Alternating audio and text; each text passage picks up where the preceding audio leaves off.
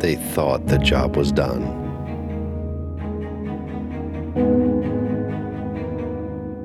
They thought it was all behind them.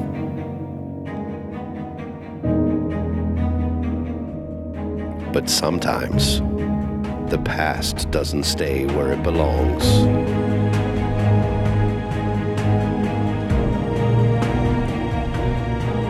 Now, Brad and Andrew must fight to protect all that they've built.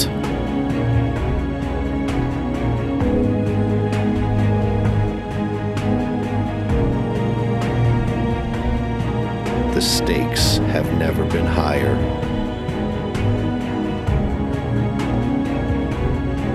And the beer has never been colder.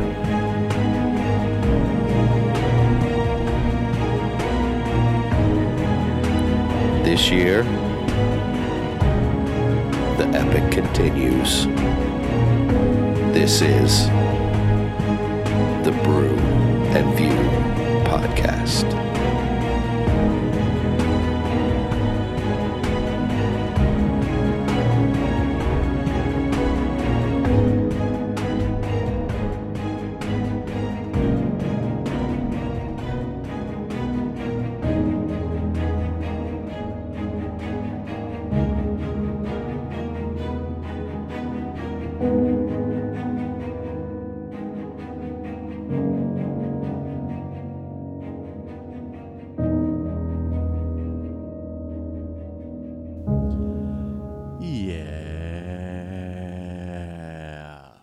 Ooh, that's sultry and adventurous. Oh, I have a feeling this podcast is going to be adventurous tonight. Ladies and gentlemen, welcome to the Brew and View podcast. You must be Brad. I am, as always, your Andrew. I am. I should have said that with a little bit more gusto. I was like, oh, I am, and unfortunately, you're still you. Great. We are the podcast that critics are saying is just filled with adventure, just bursting with adventure. And again, it's crowded in here. Yeah, and here all the way from Span the Void is our very good friend Jimmy Adventure. For me, all the way across the room. Yeah. Halfway across the table. How's it going, guys? Hey, Jim. Things are good. Going as well. Good. It's quite wet outside. We got a storm coming our way. Oh, yeah. A nor'easter, they call it. Yep. It's very moist outside. Ooh, nice. Hate that word. Ugh. I got to find the... There's one point where I just snapped on people not liking that word during the tenure of this show. Oh, yeah. I should have isolated that audio. Yeah. Because I really didn't think anything of it until you were... about like, your uncle touching you or something with... Jesus, I've said so many dumb things. I mean, it's really like... I've always said this about Mavs. The old adage that, like, if you put a microphone in front of someone, they will talk until they have something to say is entirely true. And then when you add alcohol in the mix, it's just... Yeah, then you'll talk to you should be saying anything. Absolutely. Yeah, till the person on Skype with you is waving their arms back and forth with the... Stop, cut it now, cut it now. And then they start getting offended, and yeah. We've had that happen a few times. But I don't think we've really... No, I'm just kidding. Yeah, I mean, I know that I made a joke about the NFL discussion we had a while ago, which, of course, on a movie podcast, you have to talk about sports. Yeah. Dude, we're guys, bro. We're going to talk sports. Guy. But yeah, I feel like obviously there's, stuff with anyone, we don't see eye to eye with stuff, but we keep it moving. We Oh, handle that yeah, terrain. You don't see Ides to Ides. The Ides of March are upon us. Yeah, Mm. they It's are madness. coming. So, anyways, Jimmy, welcome. It's nice to be here. Yeah, you are our. Yeah, 1, 2, 3. You're our first March guest. Yes, first March guest. Yes, I'm trying to think of the. On March 1st. Yes. Hey. Awesome. But yeah, happy to have you on. And let's kick it off a little bit. And Yeah. Andrew, what are you drinking tonight? Oh, well, if you go on Untapped and you see that beer there, it's the one that says Bad Mother Shucker. That's right. Yeah. It is a oyster stout. It's a limited edition from Abita Brewing Company down here in Abita Springs, Louisiana, and I'm a fan. As far as I don't know where you guys fall on oysters, but I like them. I fall on oysters Mm-hmm. when they're just laying around everywhere. They're slippy. Yeah. They have that texture. Not safe. But I'm an oyster fan. That being said, this doesn't really have any sort of like oyster or like shellfish flavor to it. I was kind of hoping it would have some sort of suggestion of that, being in Louisiana and coming out as a limited run in oyster season. But it really just is a well done stout. Nice body. It has all the characteristics I would look for in a stout, and it doesn't have, like we talked about before with the Sam Adams effect, it doesn't really have that like sip That and you're Abita like, taste. oh, definitely Abita, which it's not necessarily a bad thing with Abita. Like I've grown to enjoy that flavor, but it is something different for sure. But I don't get that at all with this beer, and I gave it a 3.75. Really happy with it. I bought 2 individual bottles of it, but now I wish I had committed to the 6-pack. So, Well, okay. So would it had? So I'm looking at the description of it, and it's got a long description, which is the cool thing that they've got going on right now on Untapped. right. And it says it pairs really well with having a dozen.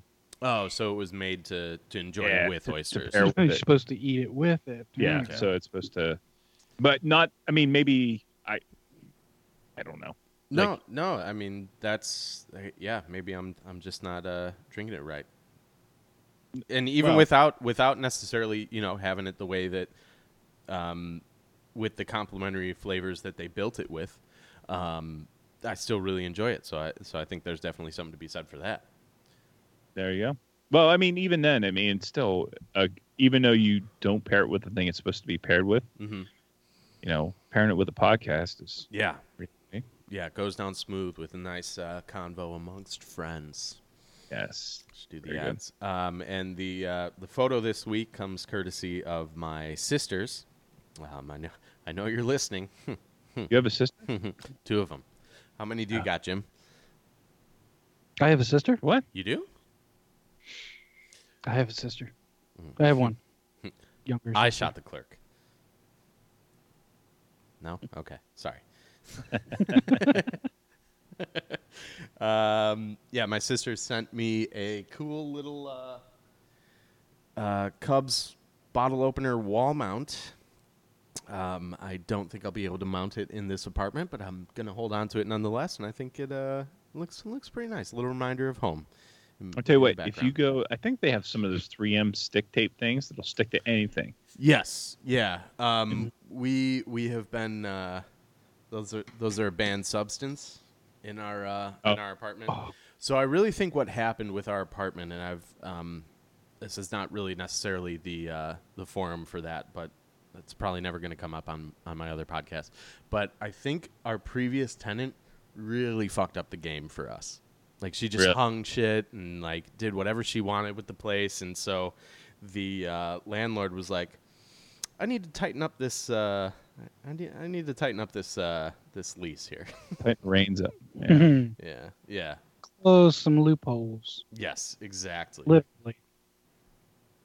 Exactly. Yeah. So no 3Ms. Not. I don't think she would notice, and she's never popped in. But it's like, I like her. I'm happy to abide by your rules. I'm happy to be here. So Yeah. it's one of those. I don't want to live by your rules. Yeah. So Bad Mother Shucker, great little beer from Abita. They've got a couple out right now. I'll probably review one or two in the coming episodes. But Brad, what do you have tonight? I'm having a beer from Southern County Brewing, which is in the South County, from Fawn Grove, PA, Pennsylvania. Nice. And this is called Intervals. It has no description, no nothing. This is just a random beer, and I think I got this via Will, who had some hookups. Nice. And this has no, I don't know what it exactly is. It tastes like an IPA session almost. It doesn't, it's not an IPA. It kind of tastes like a session beer. It's somewhere in there. It's a little zesty. It's a little refreshing. Mm-hmm. It's got a malt. It's not heavy in the hops, but it's more in the malt side of it. So I like it. I gave it a 4. I think a 4. Yeah, 4. So it's a good beer. But I can't say a whole lot other than what I enjoy about it, and I can't tell you exactly what it is because you're supposed to experiment, learn, and repeat. And So far, he's just repeating. I'm doing exactly that. I'm repeating what they're saying. And my photo this week is at the top of it. It says the experience, and Jim is right in the background. Great picture this week. Love it. Yeah. So check out Southern County Brewing if you can. I've only had it via my cousin Will, who does the Rutten River Pursuits R2 podcast. baby. Yes. And thanks to him, I appreciate it, and thanks to Ryan because I probably stole his last one, but that's it. Thank you. Yeah, he'll be fine. He's a big guy. And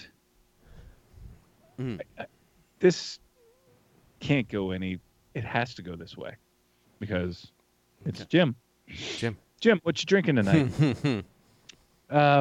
My brew comes from a brewery from an Colorado, orchard, I believe. Brewery. Yes, sorry. They have a very good medium roast by Donut House. It's called Boston Cream Donut. I'm lost, but go ahead. It's a coffee, man. Wait, you're having coffee? I thought you were a hot chocolate guy.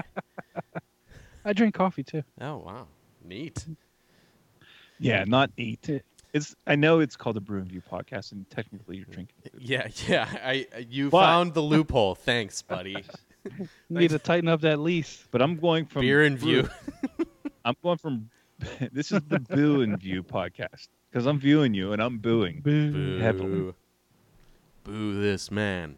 Your cousin is prominently displayed in the background, though, on this. Nice. That calendar. Also, it's not February anymore. Maybe someone should tell. Right, we changed it over to March. Yeah. It's March. I'll have to fix that. Do it. Fingers crossed it's a redhead. Nope. I'll take it. Oh, she's in the Stars and Stripes and holding some kind of long gun. That is good enough. This is the most Ryan calendar I can imagine. It is. Well, you should see the one behind it. It's even more. But anyways, that's not for... You should see the toast. I couldn't even get it in the door. So, yeah. Yeah, nice. Well, Jim, coming thanks. on, Jim, and having a good brew to enjoy. Yeah, I'd like to give people a different vantage Did you point. not want us to make fun of your Mike's Hard or Strongbow? Mike's Hard? Well, no matter what it was that I would drink, it would Probably not be to your liking. Well, I mean, you know that. But you would have reviewed a beer that we hadn't had on the podcast Mm-hmm. Yeah. to this point, for sure. Mm-hmm. Oh, for sure. Mhm. Definitely. Yeah, we're not Reds guys. This isn't Mavs. Mm-hmm. Well, it's Henry's Hard Sodas now. Oh, you're a Henry's guy now. Yeah. You like taking Henry's in your mouth. Okay. There you go. Yep. Not bad. Wait, they have a ton now, don't they? They have. They got root beer, have like cherry, green apple. Well, you're not confusing that with not your grandfather's root beer, right? Oh, I don't think either of them are my grandfather's root beer. Just the label. Mm-hmm. But yeah, they're We're not. they- Brad and I they have aren't a lot- really They got into cherry, labels. orange, grape, lime. Yeah. Okay.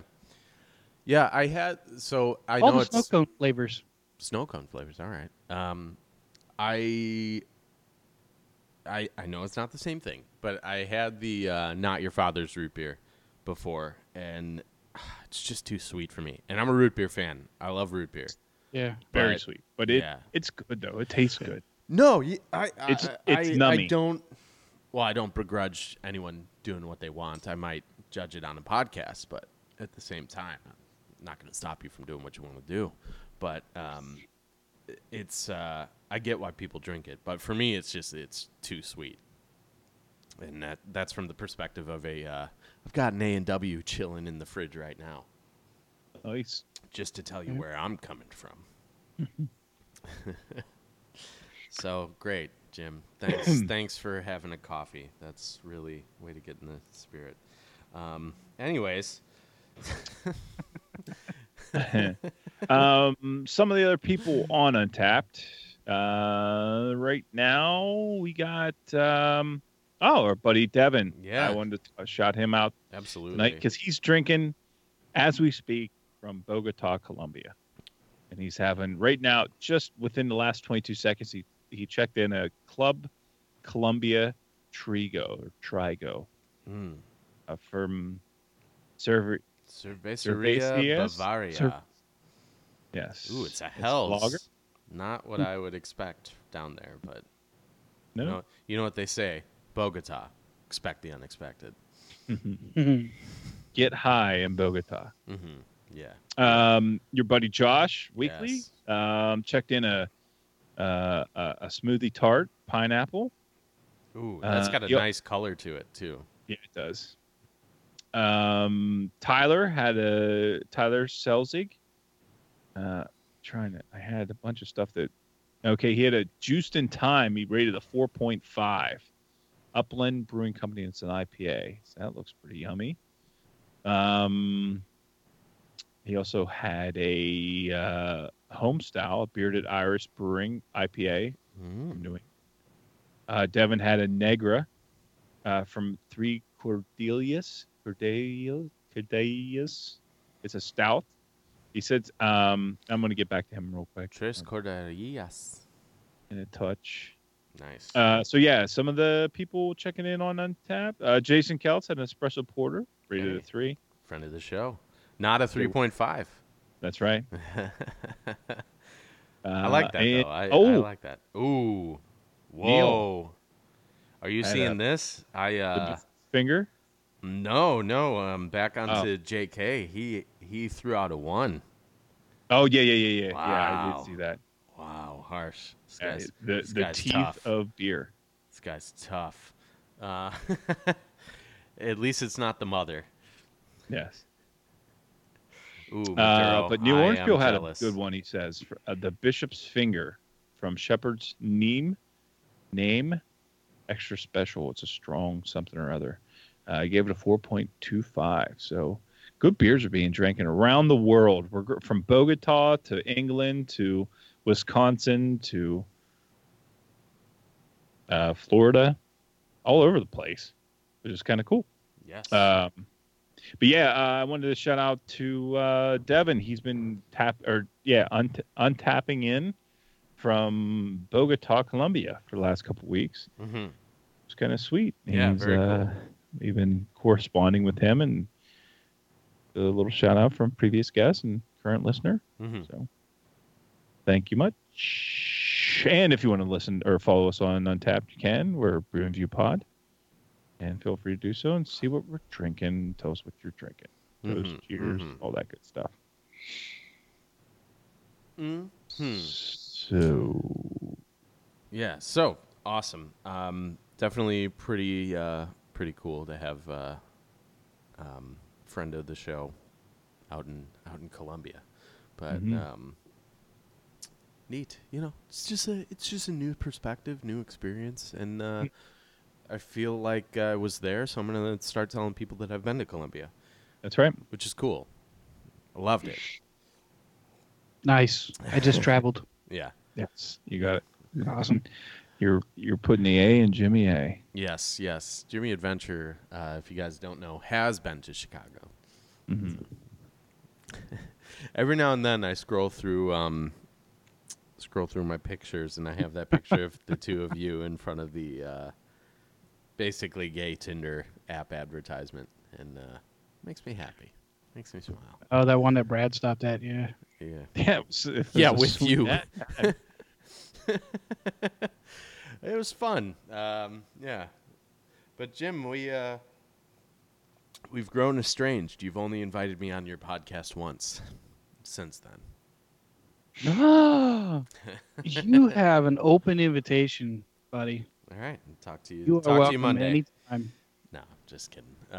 But thank you. I do love doing the show with you guys. But it is nice to talk with you again, Jim, even if you're drinking, sounds like Dunkin' Donuts.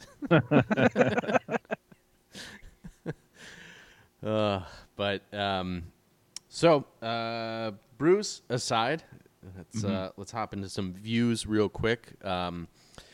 I will start us off because your extracurricular ties into one of my extracurriculars very nicely. We'll get to that in a minute. But I went to an old theater. They're actually celebrating their 100th anniversary this year. Oh, sweet. Yeah, called the Britannia Theater.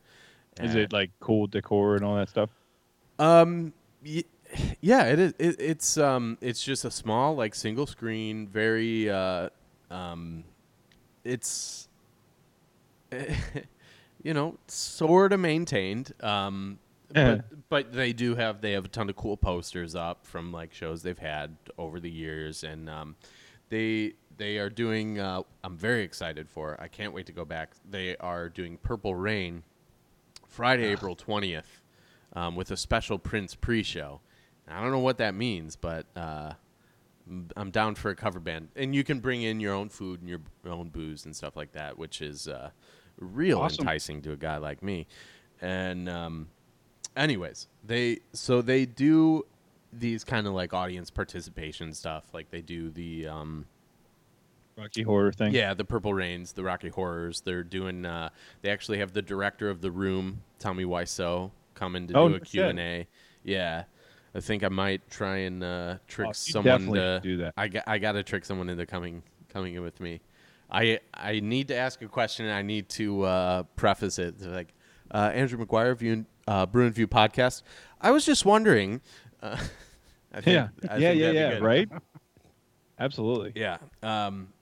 So I really want to do that because, like, that's how those like really crappy movies like that are not meant to be enjoyed alone. So I might have to do that, and especially kind of pick the brain of a literal crazy person. Yeah, not bad. crazy person. Mm-hmm. But so they do that stuff, but they're also showing. They're doing all the Best Picture noms this week, and they were showing all of the nominees for Best Animated Short Feature. And so I'm going to run through those real quick. There were some really good ones, and some really effective, really short ones, and some that I was really excited for that kind of fell a little bit short. So interestingly enough, I will... Pardon the pun. Yeah. I didn't even think about that. So one of the ones I really liked was Revolting Rhymes, which was an animated short based on a story written by Roald Dahl, who is a guy I used to read a lot when I was a a wee lad, and it was great. It was fun. The animation was great. It was almost like stop motion, but you could tell that it wasn't because the textures and the movements were a little smoother than that. And that was directed by a team of Jan Lauscher, Jacob Shu, and Bin Han To. Weeds, which I was really not a fan of because they had some like really sappy little thing at the beginning, little bumper at the beginning and the end, like just really like saccharine quotes.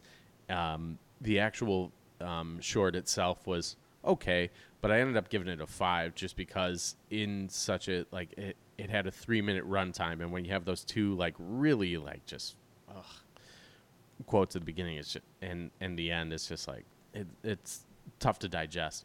Right. But it was directed by Kevin Hudson. I think this one was Australian, and this was another one I really liked called Lost Property Office. And I gave it an 8. It was directed by Daniel Agdag, and it was cool. I don't know if they intended it as this, but I enjoyed it a lot more because it was the guy who worked in like a Lost and Found in like a metro station, and Okay. The figures that it was a stop motion, and the figures they used were really like stylized. Really enjoyed it, and so one of the things he found was it looked like the Iron Giant, and so I kind of just took that as like a cool little Easter egg, and I was like, oh man, Yeah. fantastic. And then my favorite was one called Negative Space, and it was directed by Ru Kuhahata and Max Porter. And I'm sorry, I'm just doing that phonetically, but it is it's brief. It's 5 minutes. Very touching story about this guy Sam and his relationship with his father. His father traveled for a living. It was all about packing suitcases, and it's one of those things that just on paper shouldn't add up, but I just found it to be totally effective. And if nothing else, I am such a sucker for father-son relationships in movies, and in shorts apparently is no exception. The one I was most excited for was Dear Basketball, which was an animated version of Kobe Bryant's Goodbye to Basketball. Which, yeah. I was so excited for that. I ended Did up he narrate that? He did, yeah, and it was directed by Glenn Keane, and it just kind of fell a little bit short. Like the animation style was not to my taste. Not to say that it was bad, but it just I don't know. And it might have been the expectation too, because I remember that letter, and I remember feeling like, as a sports fan, pretty affected by that letter. I was like, this is such a sweet thing. This is that intangible about sports, that not everyone's excited about it, but there are those of us that just we love it and we find beauty in it. And Kobe Bryant was definitely one of those people. But it kind of fell a little bit short, and like I said, it might be my expectations. And then also, I believe this one was French, Garden Party. And it does an okay job. It's a 7-minute short. It's all about frogs in this dilapidated house, and so it has to be French. Yeah. You it's all about cooking frog legs and drinking wine in the City of Lights. No, it's definitely they kind of just give you these clues, and they're not very subtle, but they're not ineffective about clearly something violent has been taking place here. And it's kind of just in the background for you to piece together. Like I said, it's not hard to piece together, but still a clever little device here. And that was directed by, I'm going to butcher every last one of these because it's a whole team. Florian Babakian, Vincent Bayou, Victor Care, Theophile Dufresne, Gabriel Grapparon, Lucas Navarro, like I said, I probably did a pretty bad job with those. But I gave it a 7. It's good, but it's I don't think it's as clever as they thought it was. And then I also watched Lou, which was a Pixar short, so obviously it was great. Was that the one that probably went to the beginning of Coco or something? It was the Lost and Found. So Well, don't they usually like on the theater or the Yeah. releases they'll put their shorts at the beginning of them? Yeah, absolutely. So this one was about kind of a like monster that lives in the Lost and Found box. Did you see Okay. Coco in theaters? No, my son did. Okay. He didn't really review it on the show. Oh yeah, I noticed. I didn't know. It was, Pixar does a great job. It was directed by Dave Mullins. I gave it an 8, and that's exactly what it's trending at on IMDb. Enjoyable, sweet, lighthearted, well animated, of course. And then the last one, which was kind of a shame because it was by far the worst one, was one called A Chew. And it's the story of the dragon who created fireworks. And if that doesn't sound interesting to you, don't worry, you're on the right path because it's not. It was There were no fireworks. in a figurative sense, no, there were not. And it was directed by Lucas Batreau, Elise Carrette. I think this one was a French one too, which also kind of weird since it was very Chinese in influence. Maros Crantor, Pierre Hubert, Camille Lacroix. Yeah, this is definitely French. And Charlotte Perrault. It's one of those where, I don't know, they must have just needed to round out the competition because it was far and away inferior to the other shorts we saw. And not only is that my taste, but I just like I try and be objective. So not only did I just not like it, but I just don't think it was good. Like it's not to my taste, but also I don't think that it was effective. So, Right. but I think it's super cool. Like that is I'm so glad that I got to do this, and That's it really was- cool. Yeah. Like, I don't think I've ever seen, like, other than, like, what was that one you had me watch? That one. The World of Tomorrow. Is it the World of the one with the kind of the crudely drawn stick figure? It's a beautiful day outside. Yeah. Yeah. That guy also did The World of Tomorrow, which I'm a huge fan of Yeah, as well. Yep. Yeah. I was like super disappointed that Revolting Rhymes wasn't like wasn't about Uncle Luke. You know what? I think the world is ready for a Two Live Crew doc. That's I right. think we're ready. Animated short about Two Live Crew. An animated short. Yeah, that would be awesome. Revolting Oh. Rhymes. Yeah.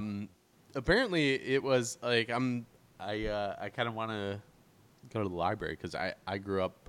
I read a lot of Roald Dahl growing up. Yeah. I mean, that could go two ways, right? And like Revolting Rhymes, just like Yeah, it could be gross ones like Two Live Crew, or like a really bad like battle rap parody like that. Yeah. I wouldn't mind that either. my name is Brad, and I'm here to say.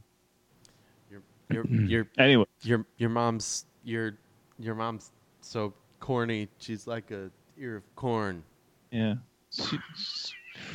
Her name is. Last night I think I saw her in a video of porn. Oh! Thank you, Jim, for contributing. That's cool. I'm kind of jealous of you because I know that I Cool. went and saw. This is going on 2.5 years ago. God Yeah, I bless my think wife. this predates the show, doesn't it? Yeah, when I went to the film festival in Right. Harrisburg, and it was awesome because I was just so happy just to go, but like everything I saw was just kind of. There was like one or two shorts that were good. There was one that was like interminably long. It was like 45 minutes short, and it was just all about some guys like struggle with his belief in God. You wouldn't understand, man.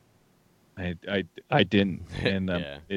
it missed the mark for me. So, Yeah. but that's really cool. I'm glad you. Yeah, I'm glad I did it for a couple reasons. One, a big one being that was a big complaint of mine leaving Chicago and living in Fort Walton Beach, Florida. Was like I couldn't do stuff like this. So I finally kind of put my money where my mouth is and took advantage of this type of thing. So Yeah. So I'm glad I did that, and I'm glad. Like I'm really excited about this theater. I think I told you guys off air, Purple Rain Room. Yeah. No. They're On air. It was on. Okay. Yep. Sorry. Yeah. We'll probably cut that. Tough to say, but probably. Anyways, yeah. So I'm glad I'm actually going to be taking advantage of that, and that was what I foresee as the first of many trips there. So Good. So Very exciting. Yeah. I understand you had some extracurriculars as well. I did a couple real quick just to round out some of the stuff I've been watching on Showtime right now. There's a movie called Edge of 17. It came out in 2016, and it's Haley. Oh crap! I forgot her name. Steinfeld. Yeah, Steinfeld, whatever. Yeah, she's a pop singer, and she was in True Grit. Yes. You know, she got a lot of acclaim for that. A really good, nice little like coming of age story. Nice. I had my wife sit down and watch it with me, and she stuck out the whole thing, and Oh, she was awesome. like, "Damn it, why'd you make me watch that? Now we're gotta go to bed late." So, she really liked it as well. So it is a nice little movie. It's a little, she's a little grating at times, but I think that's the way it was written. And Woody Harrelson is so good in this movie, so good. Like he's one of my favorites. Like He's one great. of my favorites. He is fantastic, and I gotta say, last time I was watching something, it might have been a trailer, but I was like, if Hawkeye's Ryan's guy, Yeah. I think Woody Harrelson's your doppelganger. Oh, mine? Yeah, yeah, Oh my gosh, I see it. yeah, Yeah. yeah, Oh, yeah. yeah. Okay. And I I'll take Fat Woody yeah, Harrelson. I hope you. I hope you take that Woody as a compliment because that's what No, that's what absolutely. it's meant as. Absolutely. But yeah, I was watching something Now to 'cause- show my receding hairline. No, he had something with a little bit of scruff, and I was like, that could be, That's Brad. Yeah, That I could didn't be- notice it until yeah. you said it, Andrew. and Right. And I work with wood. I'm a Yeah. carpenter, so Yeah. it's apt. mhm. Mhm. if something tragic befalls him, hopefully not. Fingers crossed. Knock on woody. You might get some knocks for the biopic. There you go. Yeah, I like it. yeah. So, anyways, yeah, check it out if you can. Like I said, it's stream on Showtime, or it's on Showtime right now. So, I know I know we stick mostly to Amazon and Netflix, but I have access right now to a bunch of stuff, so I'm going to take advantage of it. Also, watched a movie called Good Time, and we're going to talk about that next week. So, Excellent. I did watch, based on last week's conversation, or no, 2 weeks ago conversation of Batman. Yes. The score for Batman. Oh yeah. It's streaming on Netflix right now, which is pretty tight. The 1989 version of it, and just watch it. Yeah. I mean, there's cheesy parts of it, For sure, but there's for some sure. really great parts of it. It's a 10 movie for me. Like as far as absolute 10. Yeah. I'm in agreement. And this kind of dovetails into your Purple Rain thing. Like, I know Prince is revered Yeah. and loved. Are you not a party man? I'm not. I'm not. I love that song. You know what my favorite part about that song is though? The song Party Man is if you listen to it on the Batman album, Yes. the first thing you hear if you put on that track is Lawrence, let's broaden our That's- minds. Yeah, I mean, that's great. But the rest of the song, Party Man. like I know Prince was like this great and this is not the forum Yeah, for this conversation. that's but okay. Hey, I'm not. he did some I scores. understand his greatness. I just don't appreciate it. Okay. Honestly, that's I know he could play every instrument. And he could play every instrument better than anybody else. And I know, like, I think Howard Stern asked Dave Grohl, "Hey, is Prince a better guitarist than you?" He's like, "Prince is a better drummer than I am." Yeah. And Well, you know what? I to back up your claim, I guess not that you're asking for it, but Trent Reznor called out, rightfully so. He called out Prince and Rivers Cuomo of Weezer. He was pretty skeptical of them in their later years. He made a comment that he was like, you know, you guys keep talking about all these great songs in the vault. Where are they? Because your albums have been sucking. yeah, I agree. I cannot listen to Little Red Corvette or Raspberry Beret. They're not good songs. See, I love Prince, but at the same time, it's kind of like the Michael Jackson effect. At the same time, if you think about like true impact in the music community, Michael Jackson had 3 albums. He had Thriller, Off the Wall, and oh no, Another brick in the wall. Off the Wall and Back on the Wall. And he had an album called Back on the Wall. That was great. But yeah, you as a great artist, you kind of run that risk of outliving your legacy. And I think Dave Grohl's a great example of that, actually.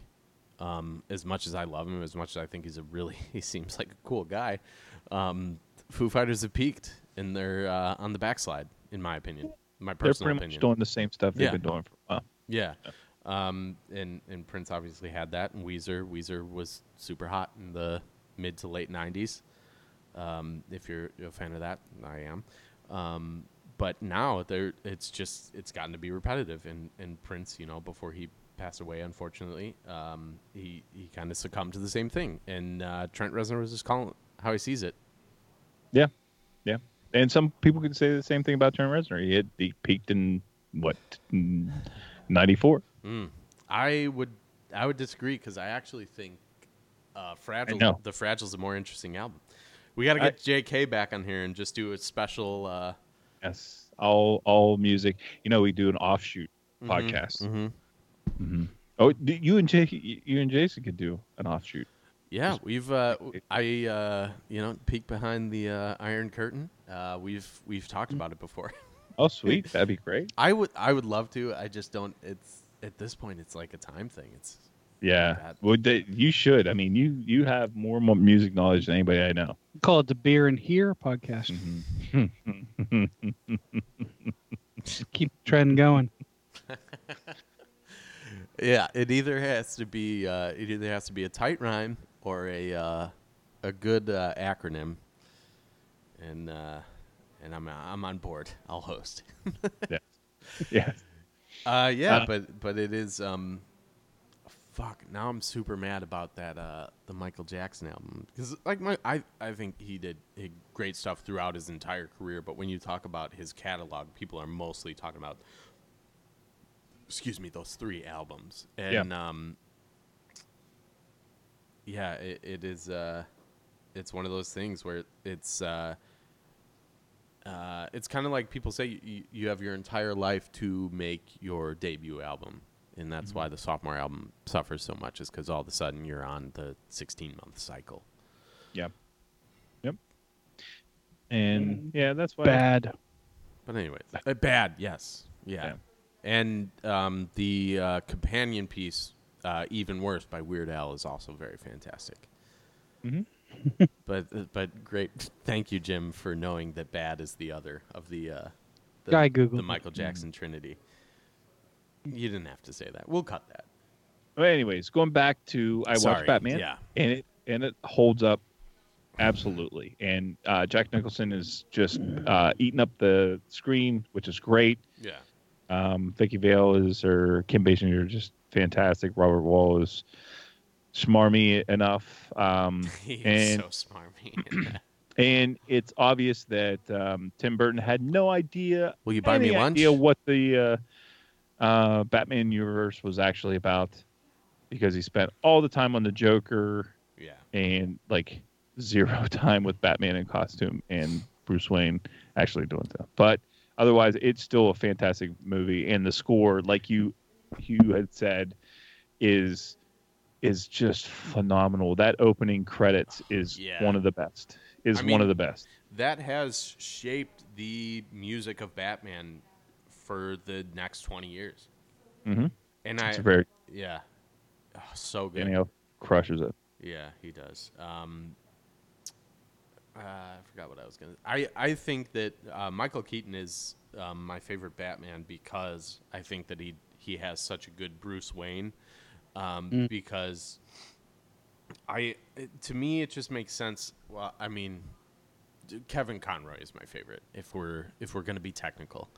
Yeah. I love the animated series, but for the live action films, Michael Keaton is far and away my favorite because I would think that like an eccentric, I guess in the 80s he was a millionaire. I think now he's a billionaire in DC lore.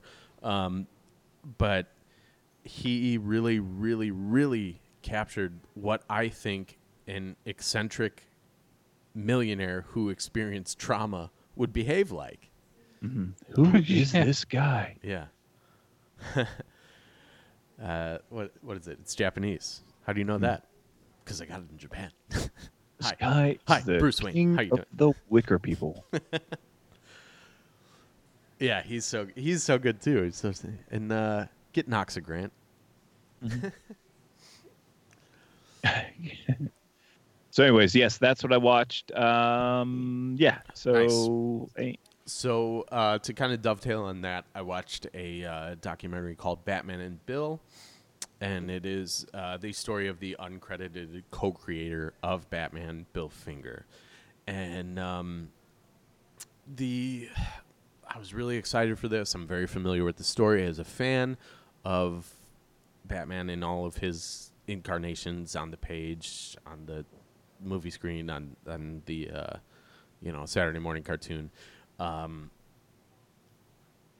was very excited for this, but where's it streaming? Hulu actually. Okay. Yeah, so we were dog sitting for some friends, and they're Hulu people. And honestly, I might become a Hulu person.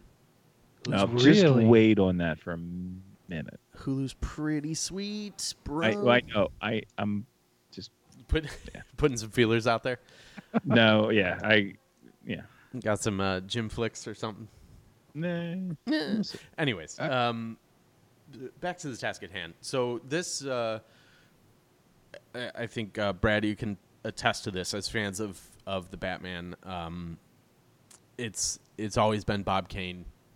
Even in the '89 Batman, you have Bob Kane in there, and Bill Finger is kind of this lingering character in the background that we've kind of always heard about. Until recently, his name is now starting to pop up more. Yeah, so he is now, and this But is long gone. Long gone. Yes, this is post Dark Knight. I believe he is now credited. Kind of harsh, since we'll get into this later, but the Batman movies have kind of peaked. So post Dark Knight, he's getting his credit,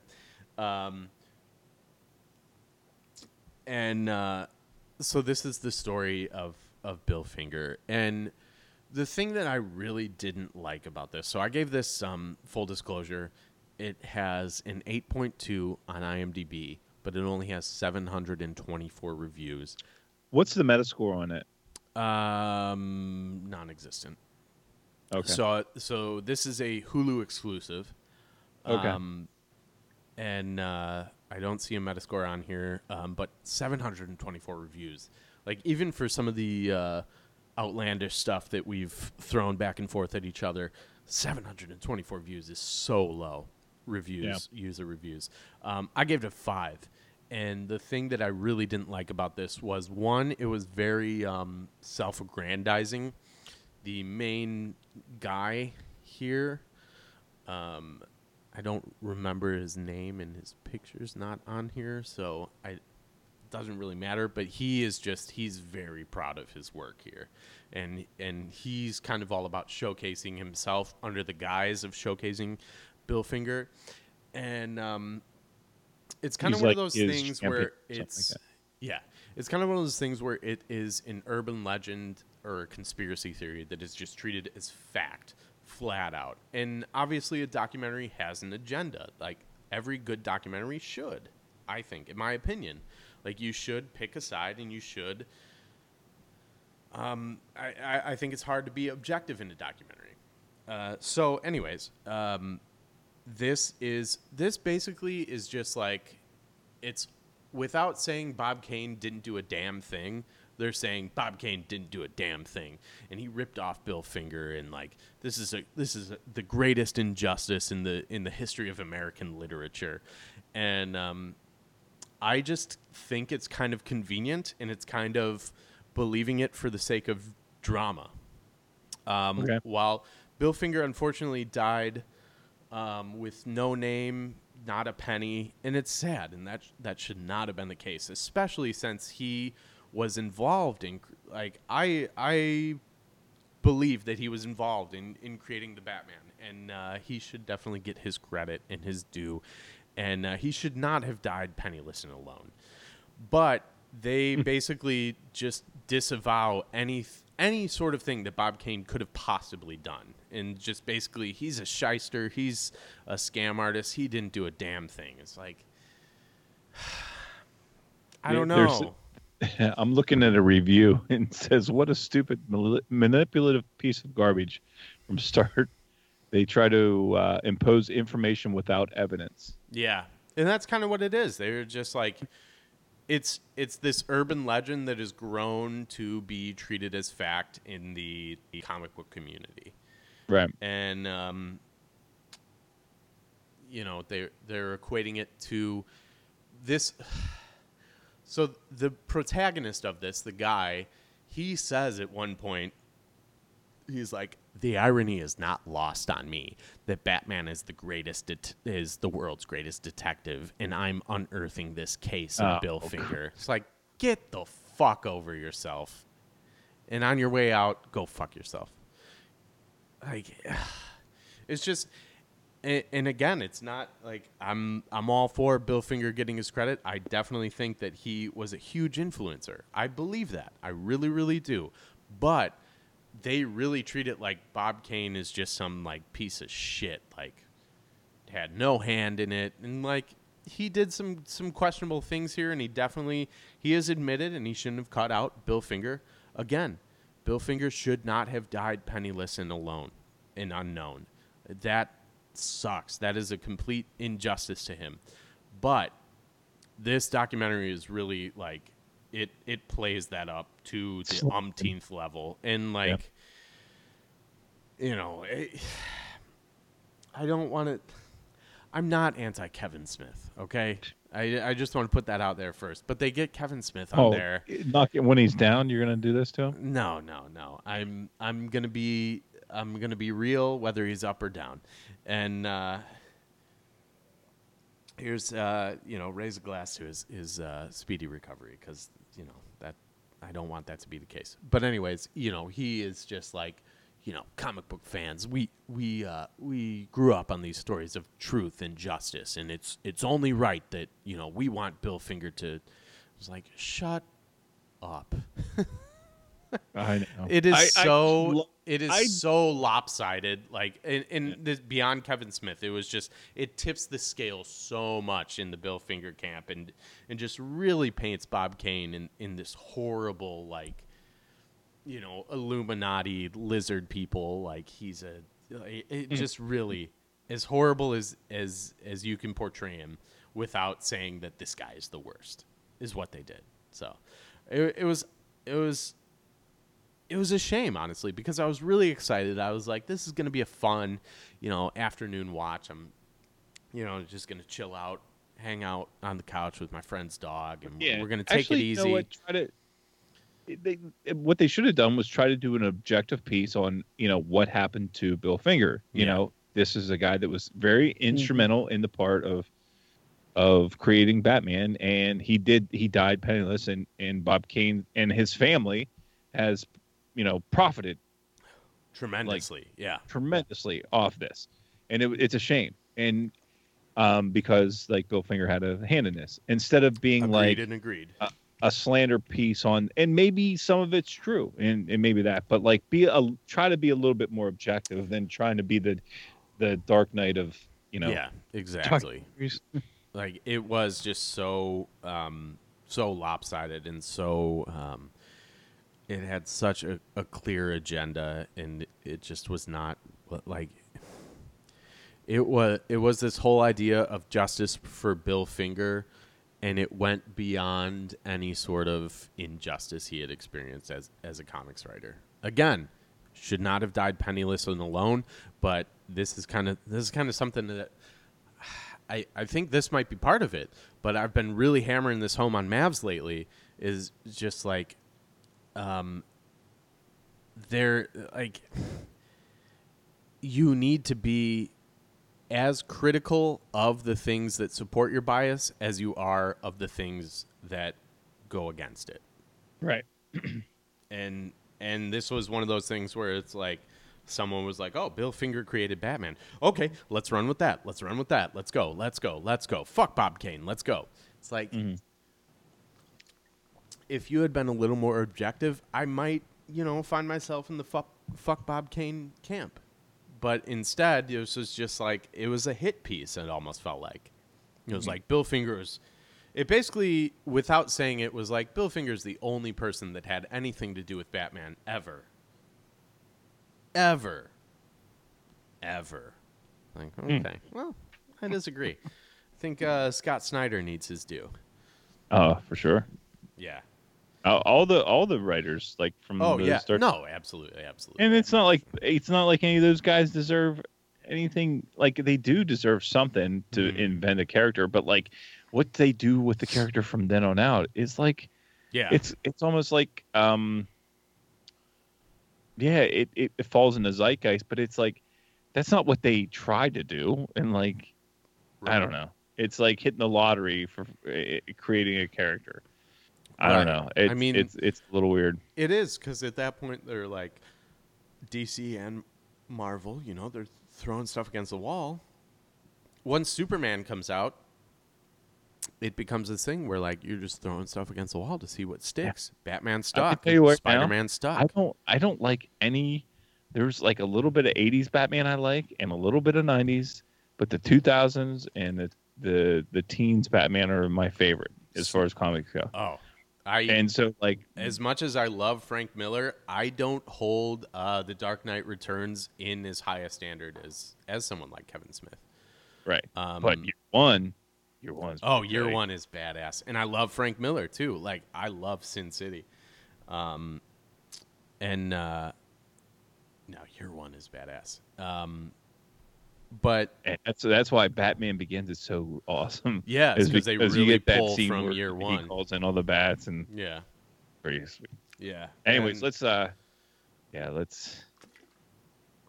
Well, not only am I out of beer, but I gotta hit the head, as it were. So. All right. And Jim needs to freshen up because he's tired of talking. Yeah, Jim. My mouth's getting dry. Take a lozenge, and we'll be right back. All right. So.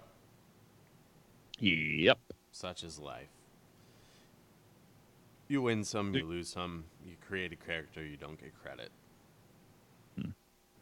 It's like who's going to be the Bill Finger and the Bob Kane in the Mavs, world. Like, who's not going to get the credit? The legal department. Maybe that's why. K-Quiz. yeah, right. It's always just the legal department. Good call, Jim.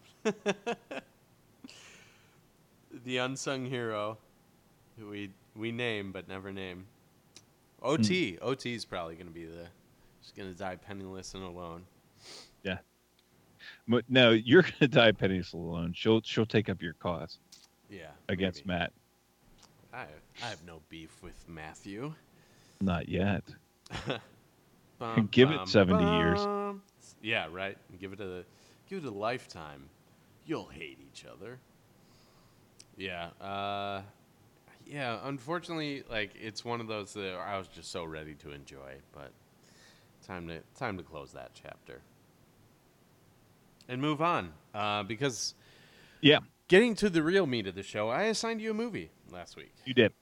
From 2016, Miss Sloane, starring Jessica Chastain, Mark Strong, who I love Mark Strong. He's that guy. You'll notice him. Of Like, course, yeah. just Google Mark Strong. You know who he is. And actually, a lot of actors, I mean, a bunch of people in there. If you watch it, you'll see just a bunch of people showing up. John Madden directed, known for Shakespeare in Love, the the best erotic marigold. Oh yeah, Marigold, exotic Marigold Proof. Hotel. Yeah. But anyways, so this movie is about lobbyists in Washington. Okay, and it's weird that you assigned it to me this week because on the heels of the whole like the shooting and all the gun stuff that's going on right now, this is a movie about trying to pass a bill in Congress and the lobbyists that go into trying to pass a bill and like the people behind the scene. We all look at the congressmen and the senators and we think they're to blame or to praise for it. And it's really A peek behind the curtain. a peek behind it. Yes. These lobbyists, they get the congressmen or women on their side. This is like, okay, we're going to try to pass this bill. We need these many Congress people to get on our side. And, Jim, you watched this week I did. with me, and it's a peek behind the scenes. Did you like the movie? First of all, I liked it, but it was one of those movies that I have to give the actors credit because it's one of those movies that they have to really get engulfed in their character to make that character come to life. Mm-hmm. And the way they just move the pace of the movie, just bam, bam, bam, bam, bam. It felt it you can't watch it late at night when you're sleepy, which I did. It felt Sorkin-ish, like Aaron Sorkin writing. Oh, okay, yeah. It like the dialogue was so quick, so fast. Like there was Right. no pregnant pauses or like it didn't sit there and just kind of revel in the scene. It was like Right. one-liners back and forth. It was just going. Yeah, that's a good Nice. point. I want to see who wrote this. John Pereira. He only has one writing credit. Well, he wrote the whole thing. No pregnant pauses. That's why he's only got the one. Yeah. Hmm. So yeah, it basically it shows it. It's like it felt like you've seen House of Cards, right? Yes. And you've seen Ocean's 13 or Ocean's 11. I'm sorry. 11, Yes. 12, 13, yeah. Right. It felt like an amalgamation of House of Cards and Ocean's 13. Because Yes. Because it's that very fast paced and then boom, we're going to get you with some twists. yes, there's twists involved. There's you're trying like the dialogue and the terminology is so fast that like you don't like, and I like to think that I know a thing or two about a thing or two. Right. But like I was trying to catch up with this movie the whole time. I was like, okay, oh, I got that. No, wait, stop. I just Yeah. wait. Well, it's good to know that I'm not the only one because I think I did rewind it probably 7 or 8 times. But I think that was intentional, though. It was like trying to keep you off as the viewer, kind of off balance, just because everything in that world is so fast paced that no one really knows what's going on with the other hand. Like right. it's such a muck and like to coin a term. Is it coin a term? I never know what that means. Coin a phrase. Like coin a phrase or coin a term. Is it you're buying someone else's term, or is it to Borrow, Borrow? I guess. whatever. It's a swamp. It's a quagmire. It's like all these things, like people working against each other, for each other. Like you don't know who's in bed with who. Right. And like I thought it was a really effective movie. I think it was a little bit over dramatized to like maybe this isn't exactly how it always works, and I'm sure it isn't. But like I'm sure it's not like way off.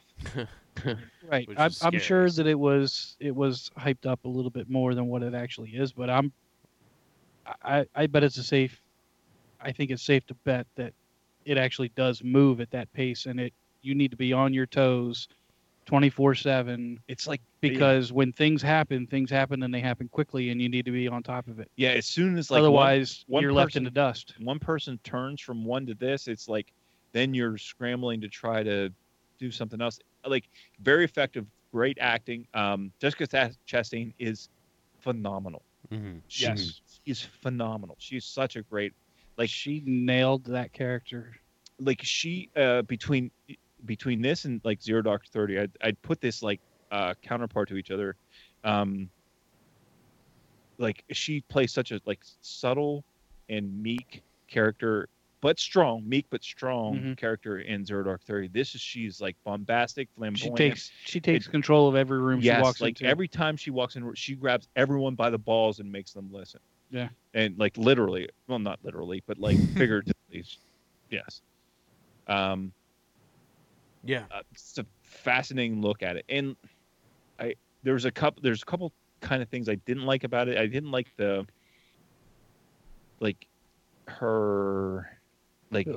acting or the plot. No, her. Okay, there's a point where she hires a male escort. Mm-hmm. Oh yeah. I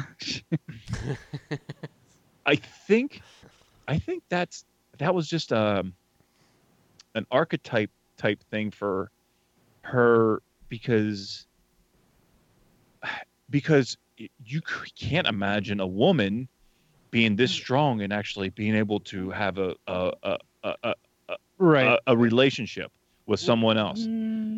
Like not really a relationship. I think that was probably thrown in there more to show that here's this strong woman in DC, this strong lobbyist who, like we said earlier, controls every room, but yet here we're going to show you she does have a vulnerable side. Yeah. But she can have emotion. I'm asking this genuinely. Does she get naked in this? No. Okay. So I was going to say it's maybe portrayed that she is. Yeah. Right. Implied nudity, but I was just going to say, like, you know, it could be one of those things where it's just an opportunity for them to show her boobs. But what I didn't like is like this is the only way that she can satisfy her needs is to have a male escort instead of having like a legitimate relationship. You can't just be a strong woman in that right and just have a husband who does. Yeah, no, I understand what you're saying. Yeah, you know what I mean. Like, yeah, but they also gave off the they kind of portrayal that she works nonstop, and that absolutely that her career comes first. She had mentioned that when she's calling people at 3 a.m. It would have been more effective if she would have had a husband that was like cheating on her, or like in like their relationship was really bad. Sure. Okay, all right. But maybe she was that pragmatic that she didn't have to. She knew she couldn't have a husband, and this is how she got her kicks. Right. That's the only thing that really kicked me. Yeah. Other than from that, I know, giving a little bit too much. I really like this movie. It was nonstop. It felt like the whole. I don't even know how long it was. Probably 2 hours. Yeah, it was a little over 2 hours. I think. Yeah. I mean, it flew by for me. Like I really liked it. I gave it an 8. I really enjoyed it. Yeah, I made the mistake of starting to watch it at about 1 a.m. last night, and yeah, I didn't even pay attention to the length of the movie or anything. I just knew that you were watching it, so I was going to watch it too. And I started it, and next thing I know, I'm going to bed at 3:30, and I'm like, oh man. Tomorrow's going to be rough. Yeah. Here we are. Well, guess what? Tonight's going to be a long episode, so you're going to bed. Welcome to our Wednesdays and Thursdays and Tuesdays, whenever we record, basically. Yes, and It's- hopefully you don't have hockey that week. Yeah. But how did it fly by for you too? Other than the points where I rewound it to catch some things that I missed, and I was like, wait a minute, I don't understand that. See, I really think that the filmmaker tried to make it like so kind of. He wanted to make it confusing so that Yes. you were on your toes. Yeah, and I just because And- you're in that world and like. And it just started off that way right from the start. Mhm. Like if I would have watched that one in the theater, I actually would have probably been pissed off that I couldn't rewind, and I would have missed so many things that Mhm. that things wouldn't have made sense further on. Yeah, really good watch. I highly recommend it, Andrew. Nice. I yeah. really do.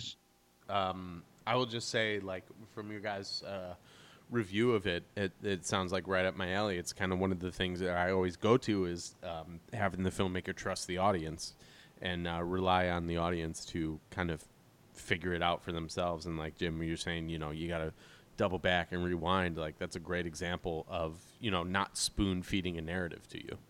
So, Right.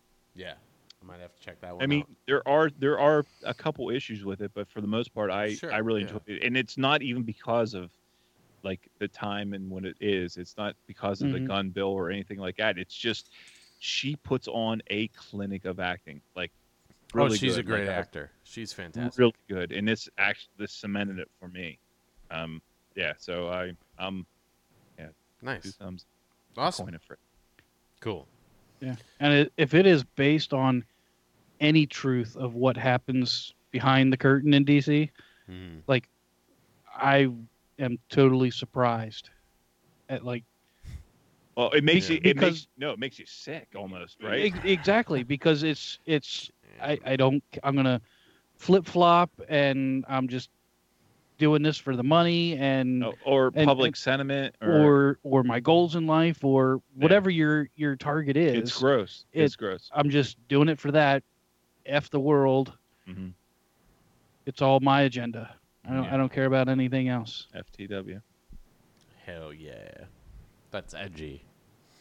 No, yeah, it's scary because I think there's a pretty big degree of truth in that, or I choose to believe that there's a pretty big degree of truth in that. So Yeah. yeah, but it sounds like a really good watch. So I definitely will give it a look. Amazon Prime, right? Yep, streaming on Amazon. Awesome. All right, excuse us, Jim, while we From that, yeah. dive into Okay, something. now you guys can go again. Yep. Jim, the adults are going to talk real quick. So I watched a movie called Justice League. By adults, for adults, kids. Justice League is of course. So this movie really feels like DC's answer to the Avengers. In the sense that they've kind of always been playing from behind in a sense with this universe idea. We'll get back to that. Okay, so Justice League 2017, directed by Zack Snyder. He's credited as the director. Joss Whedon stepped in the unfortunate circumstance that the Snyder family had to deal with. Written by Chris Terrio and Joss Whedon. They're the top build, but there's also like tons of other writers are building this, and we'll get into that. Well, Bob Kane and Bill Finger are credited. Yeah. Bob Kane wrongfully credited, and Bill Finger finally getting credit. So the stars Ben Affleck, Gal Gadot, or Gadot, Jason Momoa, and Ezra Miller, and Ray Fisher is there. I don't think you could ever see anybody else play Wonder Woman now. And absolutely, it's just like no, it's she's just like so good. it's just like Tony Stark and Iron Man, and Like if they try to put somebody else, it's just not going to work. Yeah, Yeah. it's one of those examples where like the casting is so good that you don't realize you shot yourself in the foot because you can only put one of these out every like 18 months. Yeah.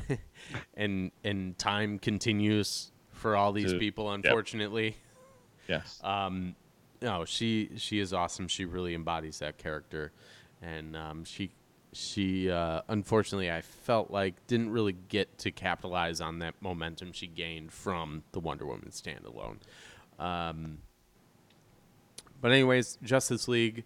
The reason I say specifically it feels like an answer to the Avengers is because it really felt like the team at DC, and I don't hold Zack Snyder or Joss Whedon necessarily accountable for this, because it does feel like a movie by committee. It really felt like the team at DC was like, okay, let's take a look at the Avengers. Let's see what Marvel is doing. Instead of saying, hey, we've got this great cache of incredible characters, we just hired 5 great actors who can really embody these roles. It felt like they were just so concerned with keeping up with the Joneses that they forgot to make a good movie.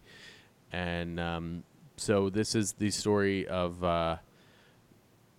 Batman and his restored faith in humanity, which was inspired by Superman's selfless act. And he goes out and enlists the help of his newfound ally, Diana Prince, and others to face an even greater enemy.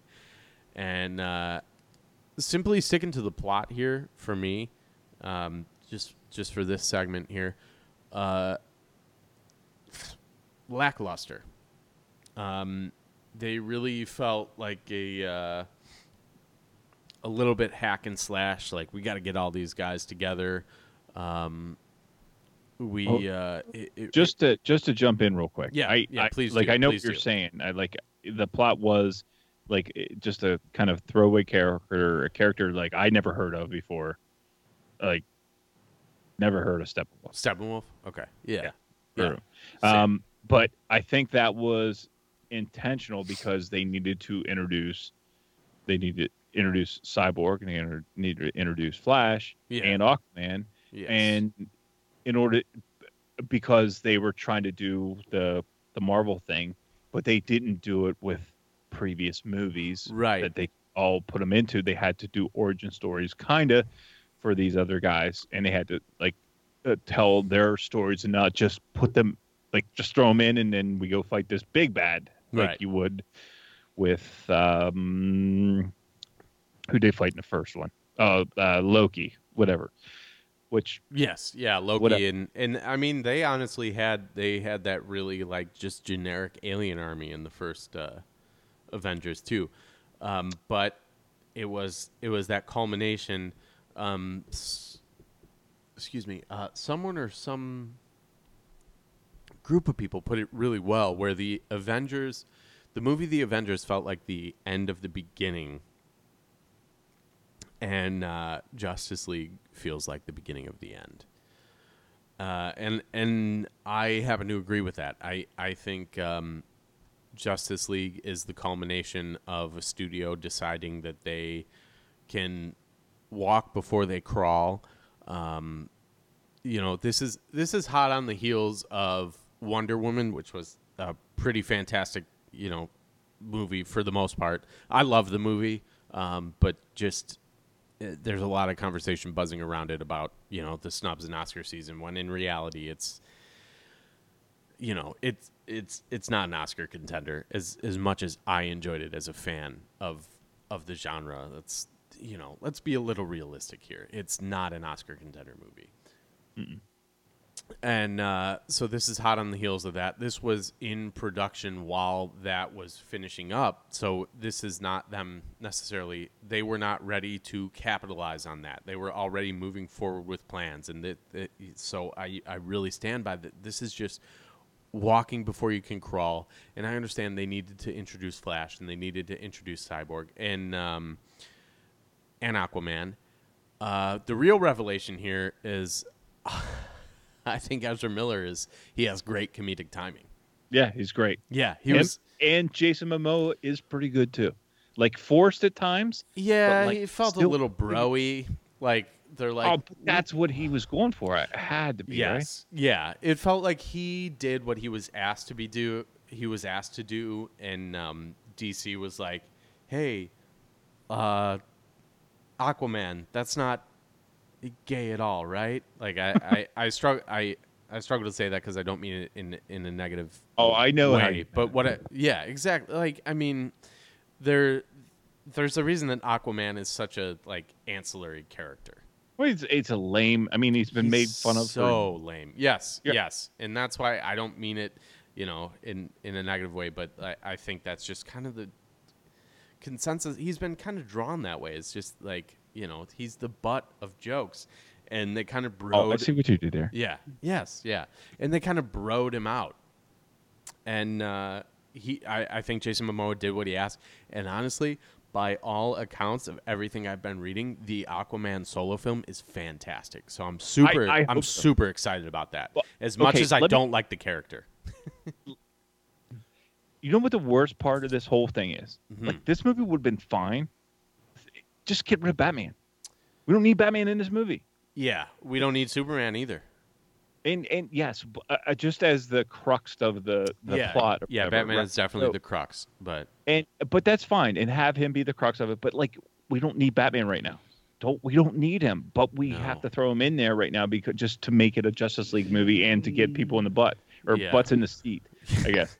Because He was the financial backer, though, wasn't he? I understood, I get it. of the But plot, you know how they could have written it awesome Hmm. was like this. There's strange money coming in, to the Flash and to Cyborg and to Wonder Woman and to just Wayne Enterprises, and Yeah. you just leave Batman out of it yeah. because he's like everyone. It has to be about Batman, and that's the focus of the film. And like why you don't need that, but because Ezra Miller and Cyborg could have been fun, but like he was shortchanged. He was because totally shortchanged. because Absolutely. we had to have like walks along the lake with Wonder Woman and Batman, and we didn't need that.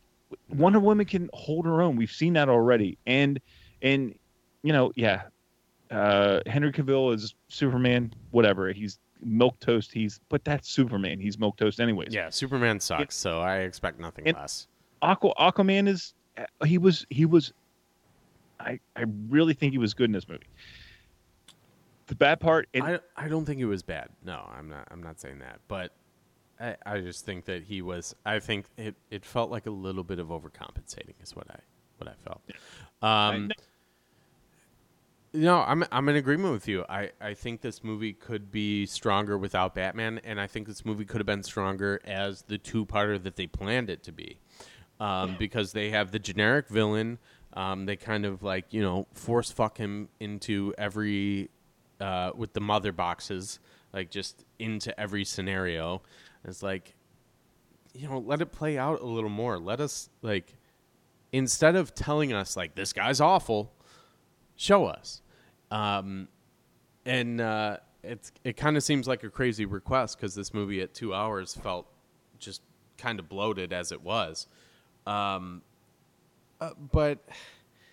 it's just such an underwhelming culmination, and it's one of those things where it's like, yeah, do you need to compare it to Marvel? No, but do you need to compare Apple to Android? No, but you do. It's part of your involvement in the conversation, and it just is so underwhelming, and it just.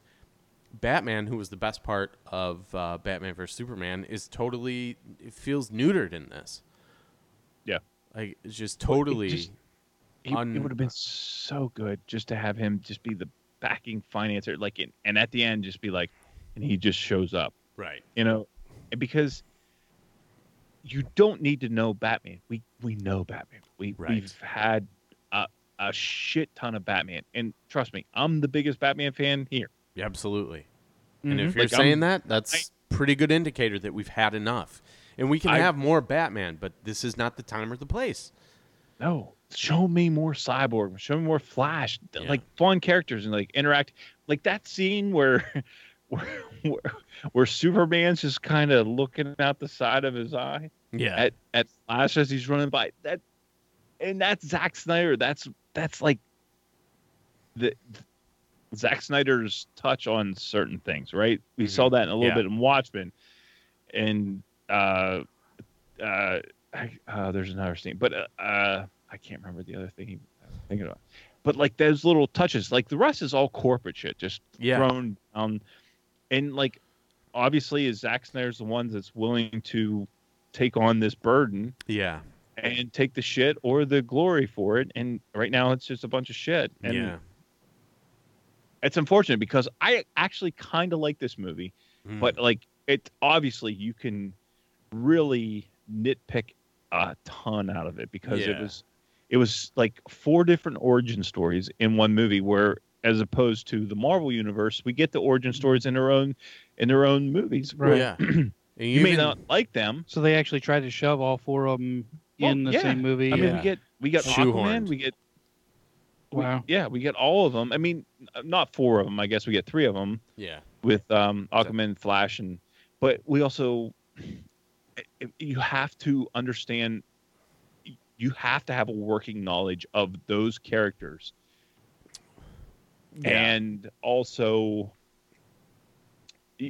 just to know their origin stories. And they still try to like cram it down your throat in a short period of time, and it does a disservice to the listener or to the watcher, because like Cyborg's character, it is very deep. Like they showed his father, Yeah. like a handful, but like that whole, like I don't know, That like, dynamic in itself is huge it's and really- essential that's to the telling a whole good story. Yes, and all they're like, I was a football player, and that Yeah. was it. And like, Hey, I'm the black guy. yeah, That's essentially what it was, and it felt like a disservice, and especially I myself am a fan of the Teen Titans Cartoon Network series. Prior, not this current run of I think it's Teen Titans Titans Go? Go. Yeah, not a fan. But Oh, but I prior to love that, the original Cartoon Network Teen Titans was that was my jam, and like it just feels like a disservice to all these really good characters, and the plot is just so I don't know, blasé, I guess. Even to go, move away from that, the visuals are, in my opinion, terrible. They don't look unfinished. They just look under The best- budget. the best visuals were the opening scene in Gotham. Well, Yeah. they were so good. That Gotham Yeah. looked so good. That was good. That felt like, Well, that's the- I feel like that's another thing as fans we got shortchanged on is J.K. Simmons. yeah, The character design, fucking Batman looked like Night Owl, which really kind of pissed me off and kind of took me out of things. Because I felt like he looked so good, and so Frank Millery, as kind of go back to what we were talking about, he looked like such a great Batman in the Batman vs Superman, which is another movie that not good, but you and I were, Brad, were really able to pick out these redeeming qualities within that movie. And looking at this movie, I don't feel like I can do the same thing. I feel like those things that I was kind of able to grasp onto with Batman vs Superman and be like, well, these shots were cool. This was, this was almost panel to, page to the screen. Like, this is crazy. This dark Batman, this is a rugged, aged Batman. He's seen a lot. Like, that stuff that we were kind of able to latch onto as fans and kind of justify these somewhat questionable choices sometimes in Batman vs Superman. I didn't feel like there was anything for me to latch onto in Justice League. It just felt like, okay, we saw a good iteration of Batman. Ezra Miller as the Flash right here is really good. Cyborg gets shortchanged. We've seen that Wonder Woman's great, but seeing these things and saying like, hey, here's these characters you like, that does not equate a good movie. And for me, I was really disappointed. I give it a 5. It's not like utterly unredeemable, but it even it lacks the redeemable qualities that I was able to find in Batman vs Superman. for me personally. Yeah. Jim had a. So that's a pretty bad rating for. I was just curious. I looked up the budget for it. They had a $300 million budget. Yeah. The budget's insanity, and it still doesn't look like a finished movie at times. Like, it looks like... Well, that's what got me curious when you were saying about Yeah. it's like they must have blown it all on the actors and Yeah. had nothing left over for anything else. Yeah, really. because there are some scenes where it really looks like you can tell that they're in front of a green screen. And obviously, in this fantastical world, of course they're going to use a green screen, but that doesn't always equate to, like, oh, this is clearly a green screen shot, take me out of it. You know, like we've been talking about a lot in the recent past, Blade Runner 2049, probably a ton of green screen work in there, but they create a world that feels authentic, that feels like you're at home there. That's a lived-in universe that we can really enjoy. Two things, yeah. There's what it made me what I liked about it, because it left me wanting more. It wanted me to know the movie that happened right before Bruce Wayne got into that bar where Aquaman was in. Mm-hmm. And I wanted to see the movie that happened right before he got there, or the movie that the Flash, how he got to that studio apartment with all his weird shit all around, right? Like, I want to see those movies, Mm-hmm. and obviously Cyborg as well, because like I know like all these histories, and but I want to see them come to life. Sorry. Go Go ahead, please. And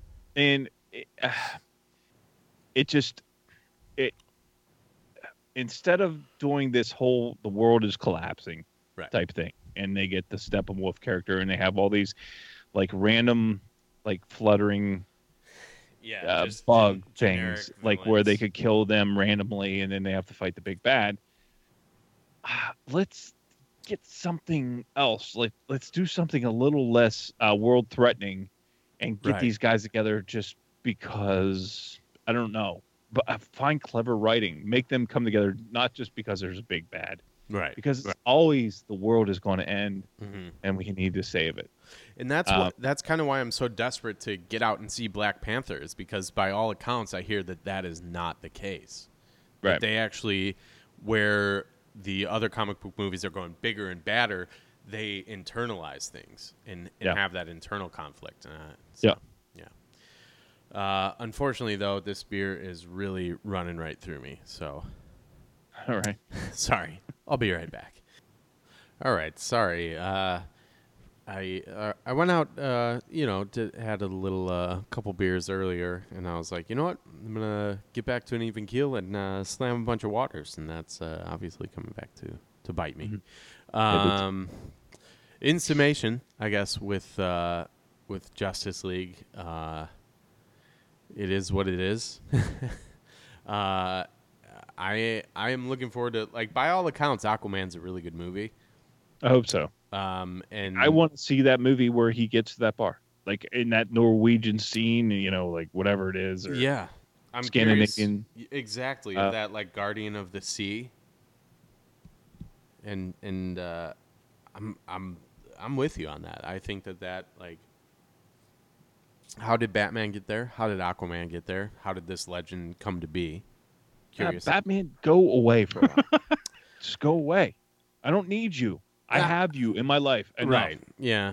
I understand that. Load of you. I want the Batman solo film. That's what I want. Is I want Ben Affleck. You've had too many of them. We've had enough of them. We can leave him go away. Listen, whether we want it or not, it's coming. I know, but how satisfying would it be for like another 20, 25 years? We don't even get Batman. And then when it comes out, it just blows our socks off. That would be great. I don't know if I could handle that, though. Buddy, we can always go back to 89. We can always back to Batman Begins. I know. We have the Nolans. We have the Burtons. We have the Adam West. Yes. No. You got a TV show, too. Yeah. Yeah. Come on. Adam West. Gotta love it. In Batman the Animated Series, we got the Kevin Conroys. That's right. No, I understand that, but I want these people to have their identities away from the Justice League before I have any real interest in the Justice League. And I gotta hopefully say, we'll get Ezra Miller, fantastic. I don't watch the Flash, but OT does. So by proxy, I've seen a pretty decent amount of episodes, and the guy in that show is awesome. Yeah, it's a good TV show. Yeah, exactly. And really good as far as a comic book. Like, I was shocked when.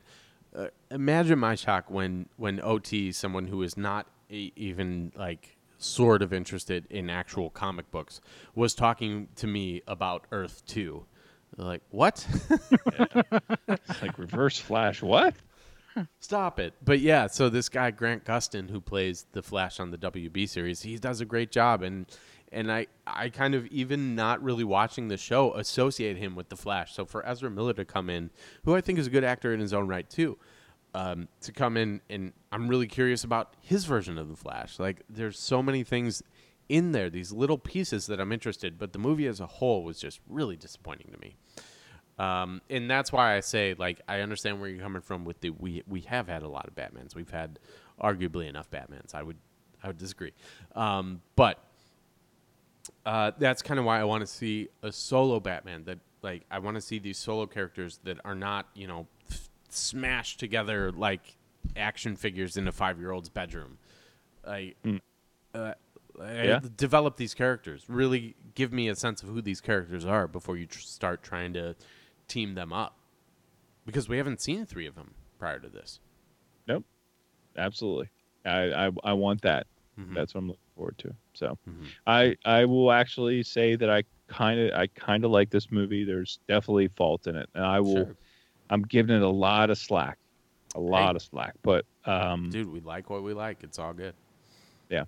But I'm willing to give them enough rope to hang themselves by. But nice. Anyways, we've got Jimmy here. Yeah. Or do we? No, we got to assign other stuff, right? Yes, we do need to do that real quick. You got to pee again? What's up?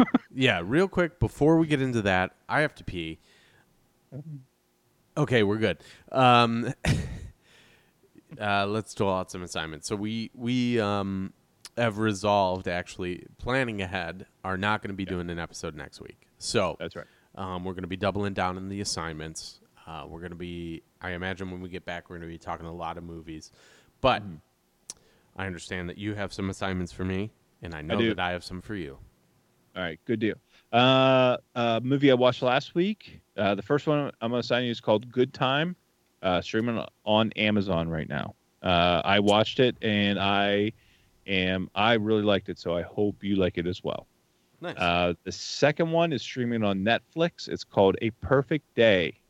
I haven't watched it. Everything is based off the poster that I saw on Netflix. It has Benicio del Toro on it, so I'm in. Yeah. And we'll see where it goes. So, nice. Those were your assignments. Excellent.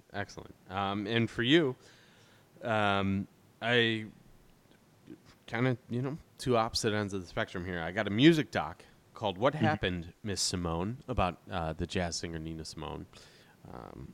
And that is a Netflix original that is streaming on Netflix from 2015. And then, from last year, made its way to Amazon Prime this year, is a movie called Valerian. Mm-hmm. And I'm anxious to see that. Yeah. I'm going to be right there with you. I'm very curious about this one. So it's streaming on Amazon Prime. It's from 2017, and I'm excited to get into it. I'm excited to talk about it. It was one of those that the critics weren't crazy about, but I'm, that's not going to deter me this time.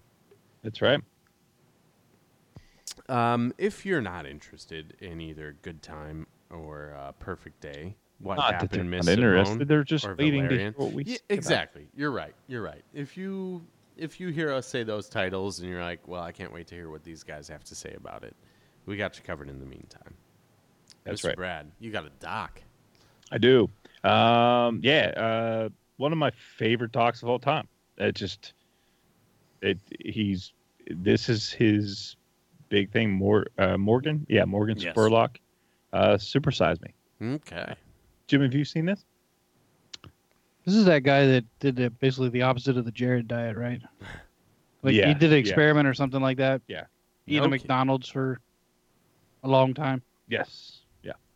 So for 30 days, I think it was, he was doing, I don't know what it is, it's been a while since I've seen it, but yeah. Good for him. Yeah, but it's streaming on I can't even Amazon. handle it once. McDonald's? Yeah. Yeah. It's rough. It can be pretty rough. But yeah, Super Size Me. If you haven't seen it, watch it. It's informative. It's fun. He knows how to make a doc. Yeah. It's slanted for sure, but For like, sure. Well, let me say this about it. It's one of those things where it's like, duh, it's bad for you. Like, because he eats But it how every bad single is he eats it every single fucking day. And like, if you watch that and you're like, oh, well, duh, it's bad for you. I think you're kind of missing the point. Like, Yeah. we all know it's bad for you, but the point is just, how bad? how bad is this? Like, what is it? His kidney starts to shut down after like 10 days. That's insanity. Spoiler. Sorry. I'm so embarrassed. Yeah. Anyways, Real. It's shocking how good, and he's entertaining, and he knows how to make it. Now I'm gonna have to. Yeah, it's streaming on Amazon right now. Nice. And for you, Andrew. So Netflix has one of my all-time favorite movies. I've kind of had this kind of self-imposed ban about talking about this, but there's no reason that we can't recommend a little movie from Martin Scorsese called Goodfellas. That's right. I think this is the culmination of Scorsese as a filmmaker. This is him at his peak. This is everything he's been building towards. He's made great movies before. He's made great movies since. But this is one of the all-time classics. It goes toe-to-toe with The Godfather for me as far as crime dramas. Oh, this movie is so much more watchable than The Godfather. It is. It's much more digestible, much more palatable, but no less artistic. No, absolutely not. Yeah. And a more of a like a rock and roll type, like old school rock and roll, Yeah.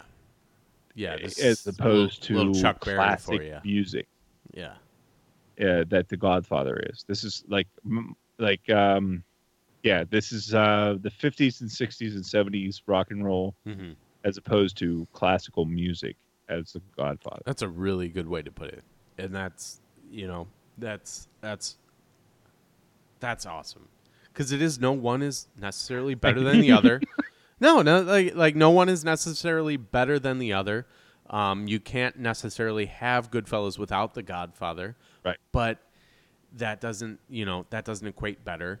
And it's all about personal taste. Like, that's awesome. Yeah, I love both of those movies, but Goodfellas is streaming on Netflix now, and it's such an awesome movie. It's a great experience. Like, sit down and watch this movie. It's fantastic. Mm-hmm. Mm-hmm. It just, yeah. So, we should do like a watch, you talk or whatever. Like Yeah. Commentary. I know we've been threatening it Yeah. for a while, but we need to do that, like a commentary over the Goodfellas. Goodfellas, Jaws. Set it up like the Mystery Science Theater. Yeah, exactly. Do it like that. We really need Lisa and what is it? Hello Fresh. We need you guys. We need our sponsorship money so we can get the Sauce Lounge studio set up. Yes. Triangulate it between you, me, and Matt. We all meet at Just the point. put it in Tennessee. Yeah, exactly. Yeah, that's what we need to do. Fair is fair. We all And, fly to Tennessee. Yeah. And we needed to start doing commentaries because this is one of them. Jaws is one of them for sure. Like, there's these movies that just deserve to be talked about.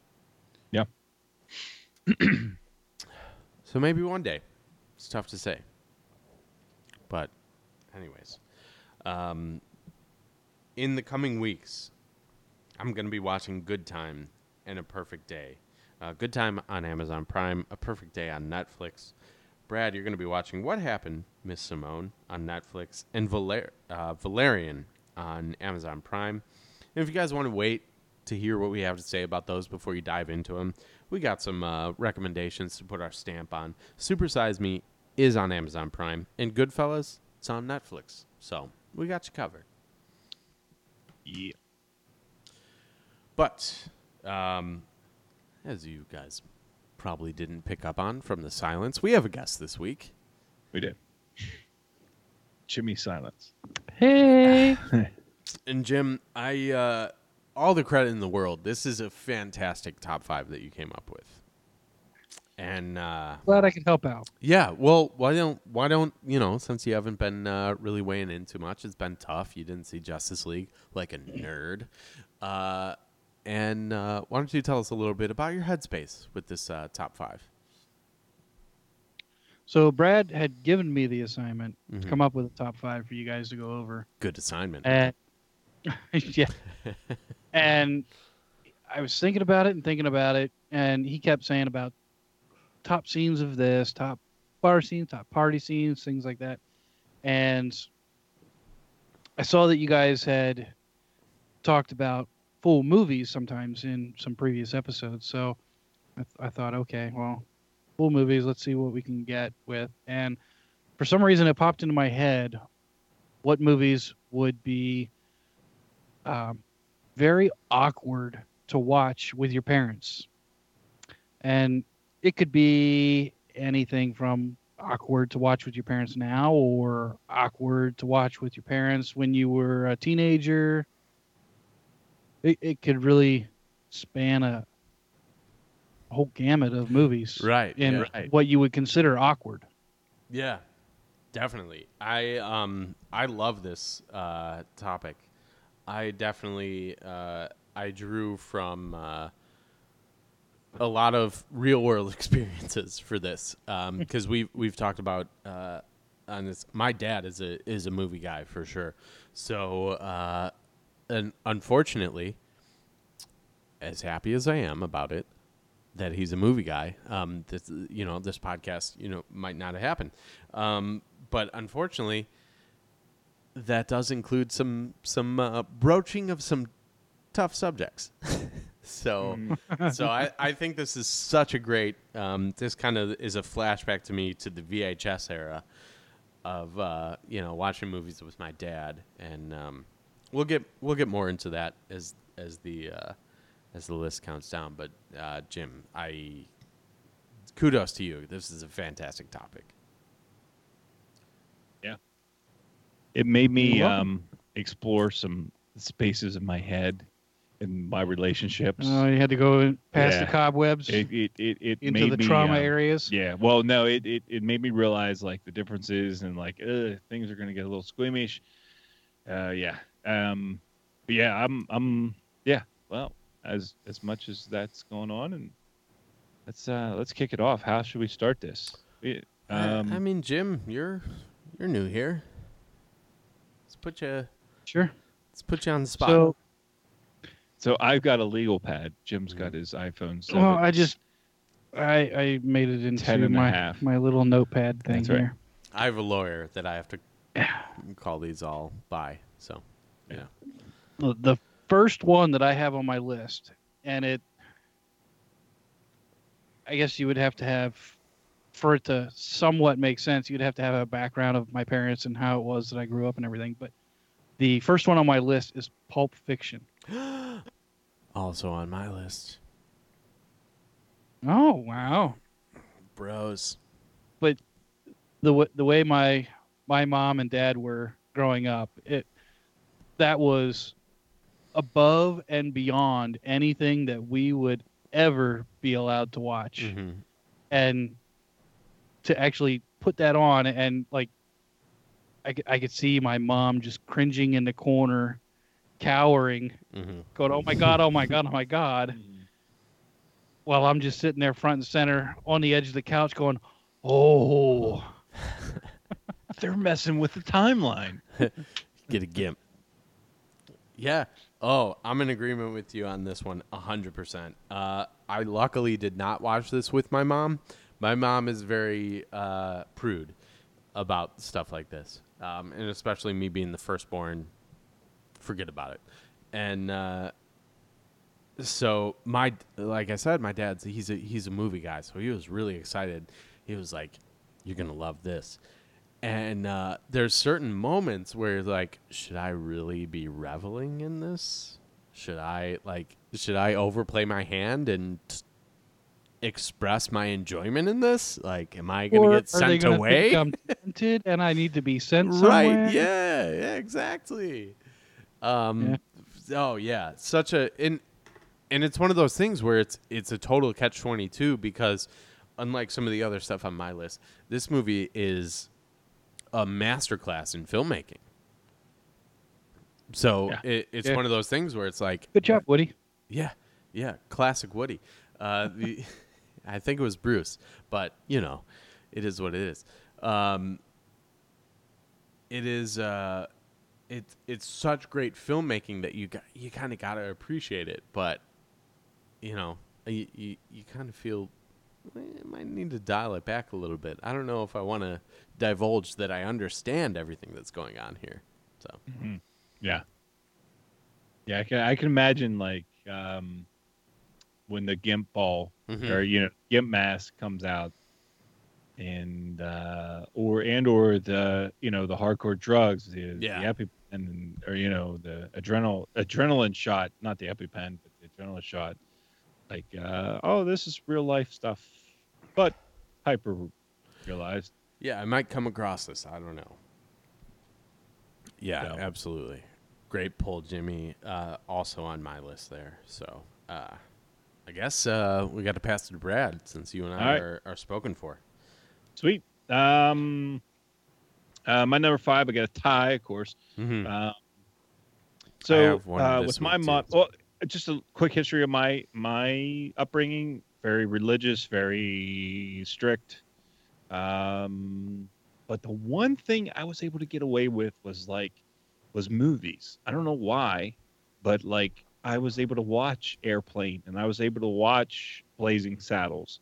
We had those on, and like I don't know why. I never sat down and watched them with my mom. That wasn't a thing, but like the religious part always stuck out for me. And two movies from our my fallen not comrade, but I don't know.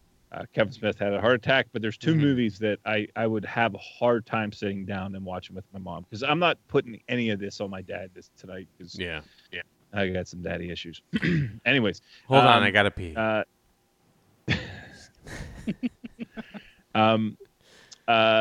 Two movies from Kevin Smith that I would have a hard time sitting down because my mom is so dogmatic, and Dogma from 1999 and Red State from 2011. Both, the first takes a satirical just crack at the absurdity of the dogma, like the quote unquote dogma of the books themselves, like the, how you can trap yourself into some, if you read everything and try to put it all together, it just doesn't make sense. And in Red State, when you put all those things and they don't make sense and you try to make them sense in this world, and then you pervert them into into something that doesn't make sense and make it into the Westboro Baptist type thing. Two movies that are both of them are kind of satires on religion. And absolutely, yeah. They have and I could not imagine sitting down with my mom and watching these two movies because trying to, first of all, it's blasphemous, and that would be a hard thing to explain. But then also for her to try to work her way out of those questions I may have, especially as a young child and or more as an older child. Dogma, great movie. I don't think I've brought Dogma up on this podcast at all. No, we don't talk about that one a lot. Good movie. One of my that's a 10 movie for me. I love it.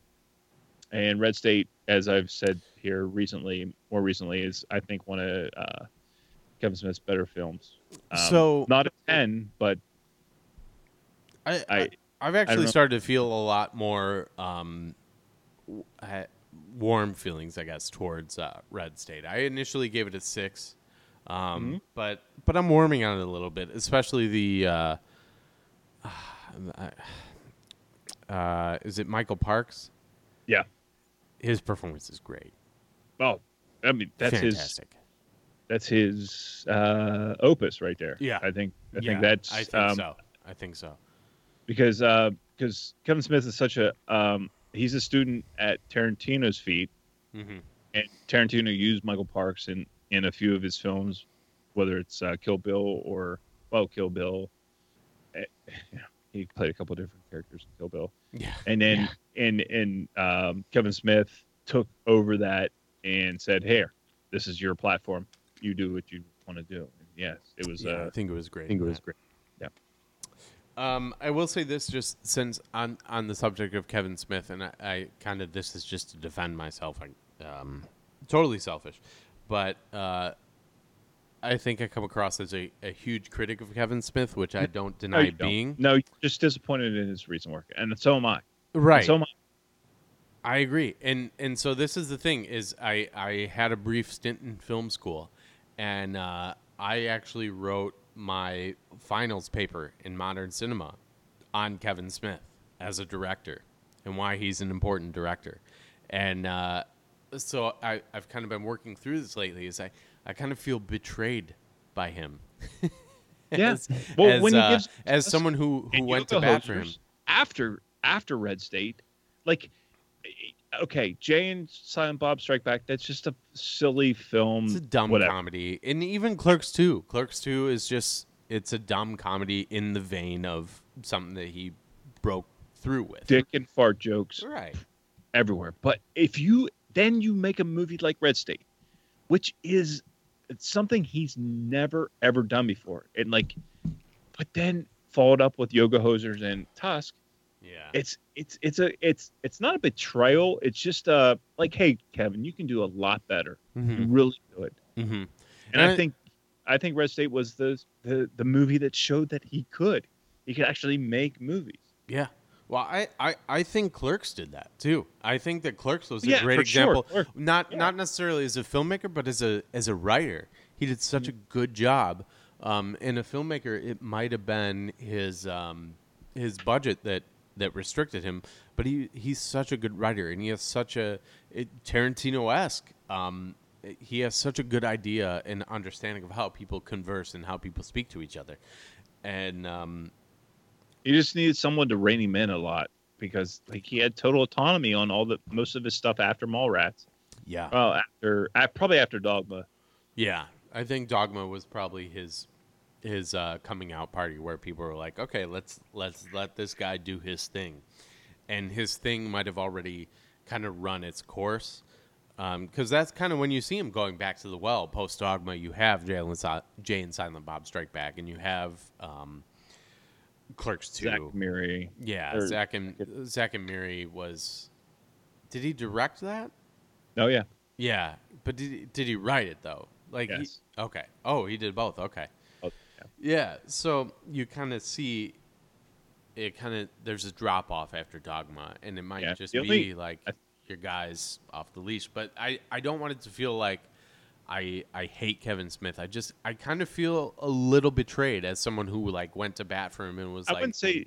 Don't say betrayed. Just say disappointed, because yeah, no, You because know he what doesn't he's owe me. He doesn't owe me shit. Right. I'm not Disappointed in what betrayed by you him. do. You're right.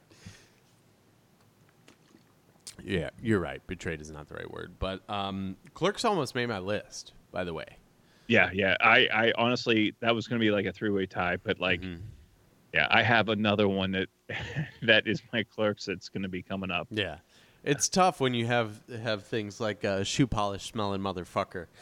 It's hard to say like we should watch this movie together. Yeah. What do you care, you shoe polish smelling motherfucker? But anyways, Jim, you and I are on the same page with Pulp Fiction. Brad, you've got the Kevin Smith Dogma and Red State. So The religious yes, duo. yes. So Jim, number 4, baby. Number 4, working up my list, I have, only because of what the movie is meant to inspire, 50 Shades of Grey. Mm. Like, I guess I just got a little warm. I can't even imagine, even behind the cobwebs in the little trauma areas of my brain, ever suggesting to my mother, let's sit down and watch 50 Shades of Grey. That sounds so awesome. I kind of want to watch you. I want to watch you and your mom watch 50 Shades of Grey. Yeah. When you say I want to watch Sicko. I want to watch you and your wife watch. I 50 want to Shades. watch. Oh, there's purple lights everywhere. Yeah. That's how you get the real fans, Jim. Those who know about the purple lights. Have you seen any of the 50 Shades franchise? No. Have you I read just any of it? No. I didn't. I think my wife has watched the first one, but I never watched them just for the fact I know what the intent was, and it was always, in my mind, portrayed as a chick flick. So Okay. I So just kind of never really had the interest. Brad and I don't. We know the answer to this, but we got an email from a fan. Do you know how to read? Yeah, I can read short words. Anything over 5 letters, no, just forget Can it. we get okay, fair enough. So you can we get a confirmation from Ryan? Can we get a confirmation from Ryan? Do you know how to? Does he know how to read? Do I know how to read? Technical manuals, he says. Technically, yes. Okay. So I guess hey, technically I can read. what do they say? Technically correct, best kind of correct.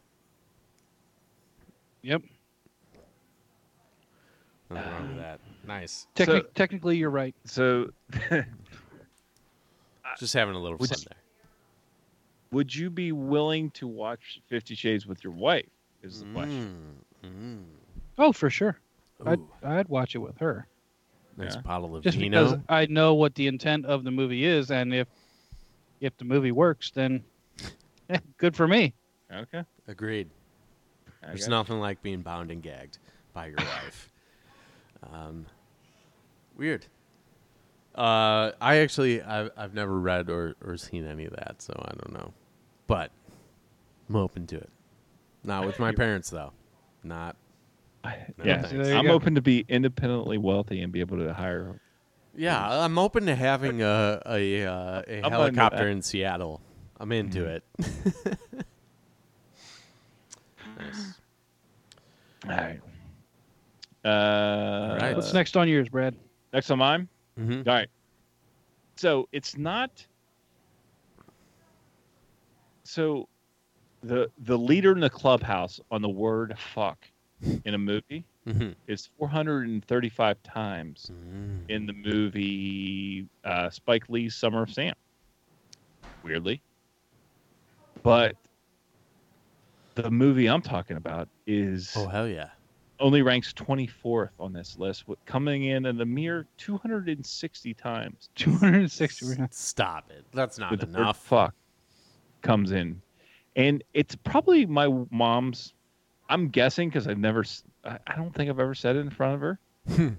Oh fuck. But the word "fuck" comes in at 260 times in the movie The Big Lebowski because I love this movie so much. This is So also much. on my list. So you and Jim you got me covered this week. I'm just ruining. You were No. just ruining your- I'm going to piggyback on that, but go ahead because I'm in agreement. But so, like, I love this movie so much, and I'd find myself trying to explain to her why this movie was so good, and like how layered it is, and like how the acting is so good, and the writing is fucking amazing. Yeah. And Did but- she actually watch it with you? Oh no, Oh, I'm just imagining. I it. thought she actually watched it with you. No, I'm just imagining like how I would try to explain why this movie is so good, but in the middle of it, John Goodman is saying, "Shut the fuck up, Donnie," Yeah. Yeah. and like then it just derails my whole That was nasty. That derails my whole argument or my whole justification for the movie being good, or I'll put it up and pull the trigger till the Jesus. yeah. Yeah, absolutely. Yeah, as far as the fuck count goes, through the roof. But it's one of those things where it's such a good movie where it's kind of like you almost feel like you need to do a little bit of backpedaling. Like, no, really, this is a really well-made movie. Like, the Coen brothers, they make really good movies, and this is another example of how good they are at making movies. Just when you get her to get involved in it, and all of a sudden, goddamn, what's her name? Maud comes down nude, starting doing the painting. doing the paint thing, and then asking, Oh, you mean coitus? yeah. Yeah, absolutely. I'm so lucky that my dad is my dad because he also loves this movie, and I'm lucky that OT also loves this movie. But I couldn't imagine, like, my mom is so squeamish and so conservative about stuff like that. Like, she would not be able to get through the coarse language in this movie to actually appreciate the great movie, like the layers of filmmaking that are underneath this movie. And that's one of the things that's just so kind of weird about The Big Lebowski is, like, on the surface it is so pedestrian and so like the language is so coarse and, like, the pornography jokes and stuff like that. But underneath, you, like, the Coen brothers have such a great understanding of filmmaking. They made such a great noir-esque film here. Yeah, I mean, it's as if you take Humphrey Bogart, like, it is that movie, Yes. but you make him a stoner, Yeah. and make him a bowling stoner. Yes. So, if I may jump in for just a moment. Oh, What? yes. This is everything I dreamed of. What's happening? Hey, guys. Life's getting better. Brad, the conversation where you were convincing your mother to watch this movie, that was a hypothetical scenario? Yes. Okay. I am jumping in late, so I apologize. That's all right. I had an actual discussion with my mother where I convinced her, against probably my better judgment, Yes. to watch a movie. Yeah. And I gave her my, I don't know, director's cut, some exclusive edition. I gave her a copy of the movie that I wanted her to watch.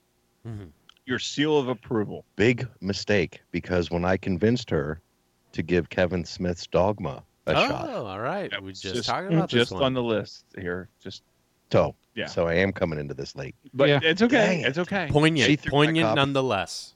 She threw my copy in the fire. No shit. Where it raised up and then went straight to hell. Oh, wow. Yeah. So somebody already threw out the big Was there a ticket hole that in the just floor closed. where Scott, it just did someone clear plummeted that to out? hell? Damn it. Damn. It's cold. It's cold. That's all I move. have. Now I'm going to drift off as if I was never here. Back to the shadow. Just blow smoke ring over there. I walked in here and it was, you guys are hot boxing in my office. I like it. Yeah, these guys, the mics aren't the only things that are hot here. Yeah. Smoke boys. Especially Jim. All right. So yeah. Oh, Big Big Lebowski. Lebowski on Great mine. call. Great call. Right there with you. Like I said, I'm lucky that my dad he likes those type of things, but my mom couldn't imagine trying to swear on this one. No, thank you. Mm-hmm. I couldn't imagine, like, sitting in the. This will give you a pretty good idea of when I grew up. We had a denim sectional. I couldn't imagine sitting down on the old denim couch to watch The Big Lebowski with my mom. No thanks. Yeah.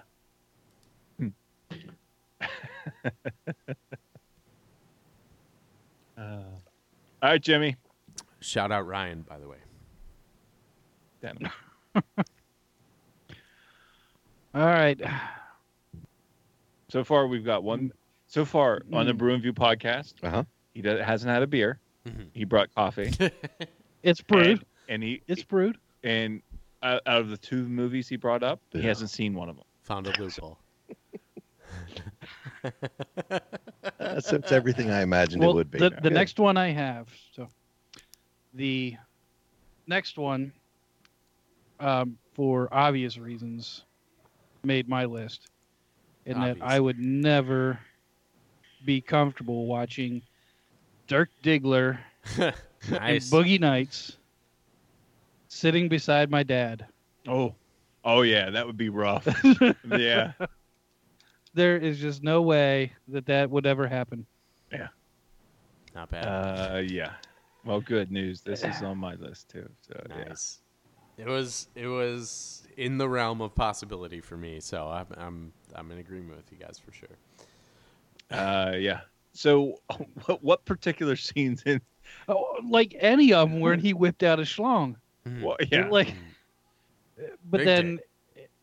Any scene like especially if you're like a little kid just coming into puberty, and like when he has a scene where he accidentally blows early, and then they're like, "Oh, great, we lost a money shot," and he's like, "Oh, you want me to do it again?" I'm like, Dad, does that really happen?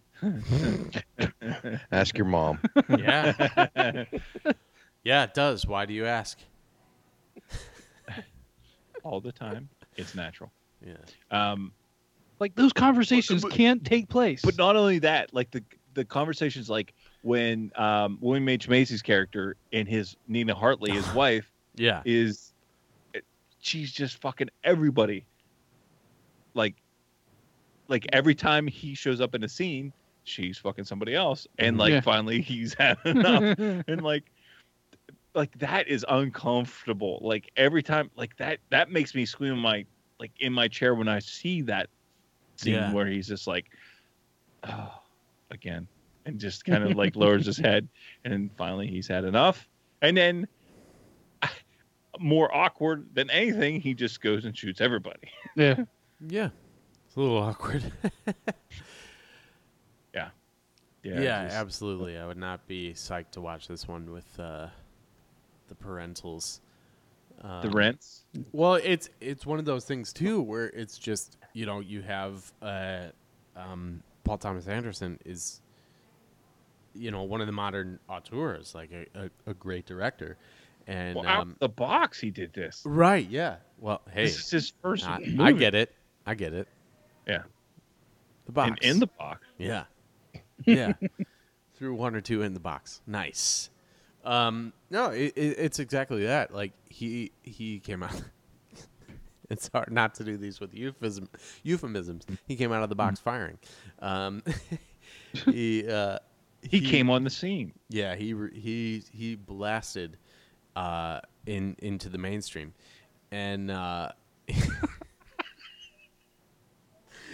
but this has that artistic integrity to it, and that's kind of a hard thing to explain, especially to a parent coming from a different generation, different perspective. It's like, look how great this is about the porn industry. Yeah, so artistic.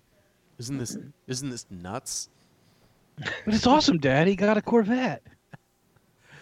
I'm having a blast, son. So terrible. All right, what are we on? Number 3? Yeah, I think you need to give one. Yeah. Well, okay. So in the spirit of the show, I actually have 2. And I equate both of them. You got. They're one and the same in my mind. I hold them both in very high esteem, and the awkwardness is from your parents. You show these to your parents, they're kind of like, what? Like, this is what you're doing with your life? Really? MacGruber and Hot Rod.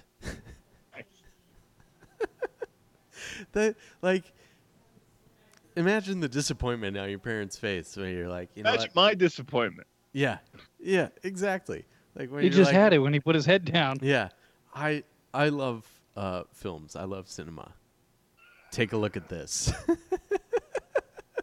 I'm going to film school. Yeah, I'm gonna make something of myself, Dad. Fuck you. And you see, And this is why. And you throw the 2 DVDs on the table. MacGruber.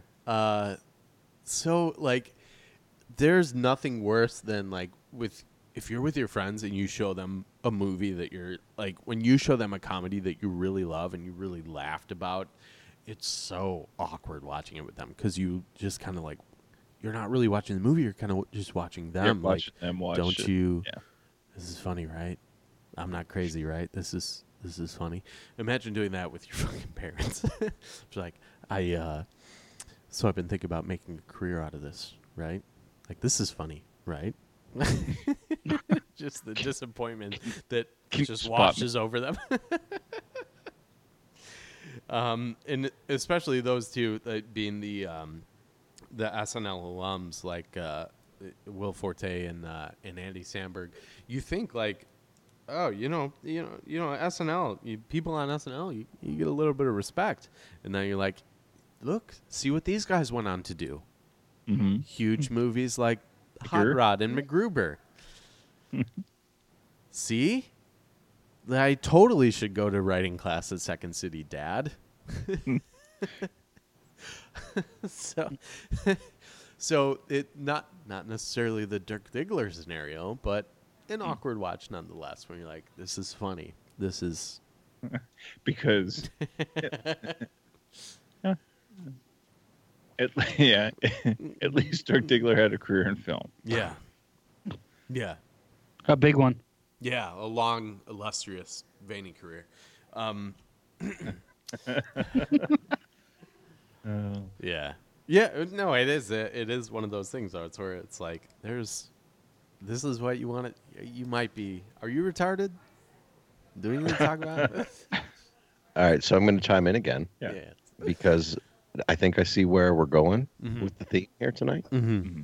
and I've got another one in the same vein as what Easy- Andrew just easy with the explained. veins. Here goes the euphemisms See again. what I did there? Hell yeah. But for the very same reasons, Mm-hmm. that I'm afraid of what they would think of me Mm-hmm. for all of the giggles. Mm-hmm. Up in Smoke. Mm-hmm. Oh yeah. It's like as you're laughing. What? I don't get it. Why is that funny?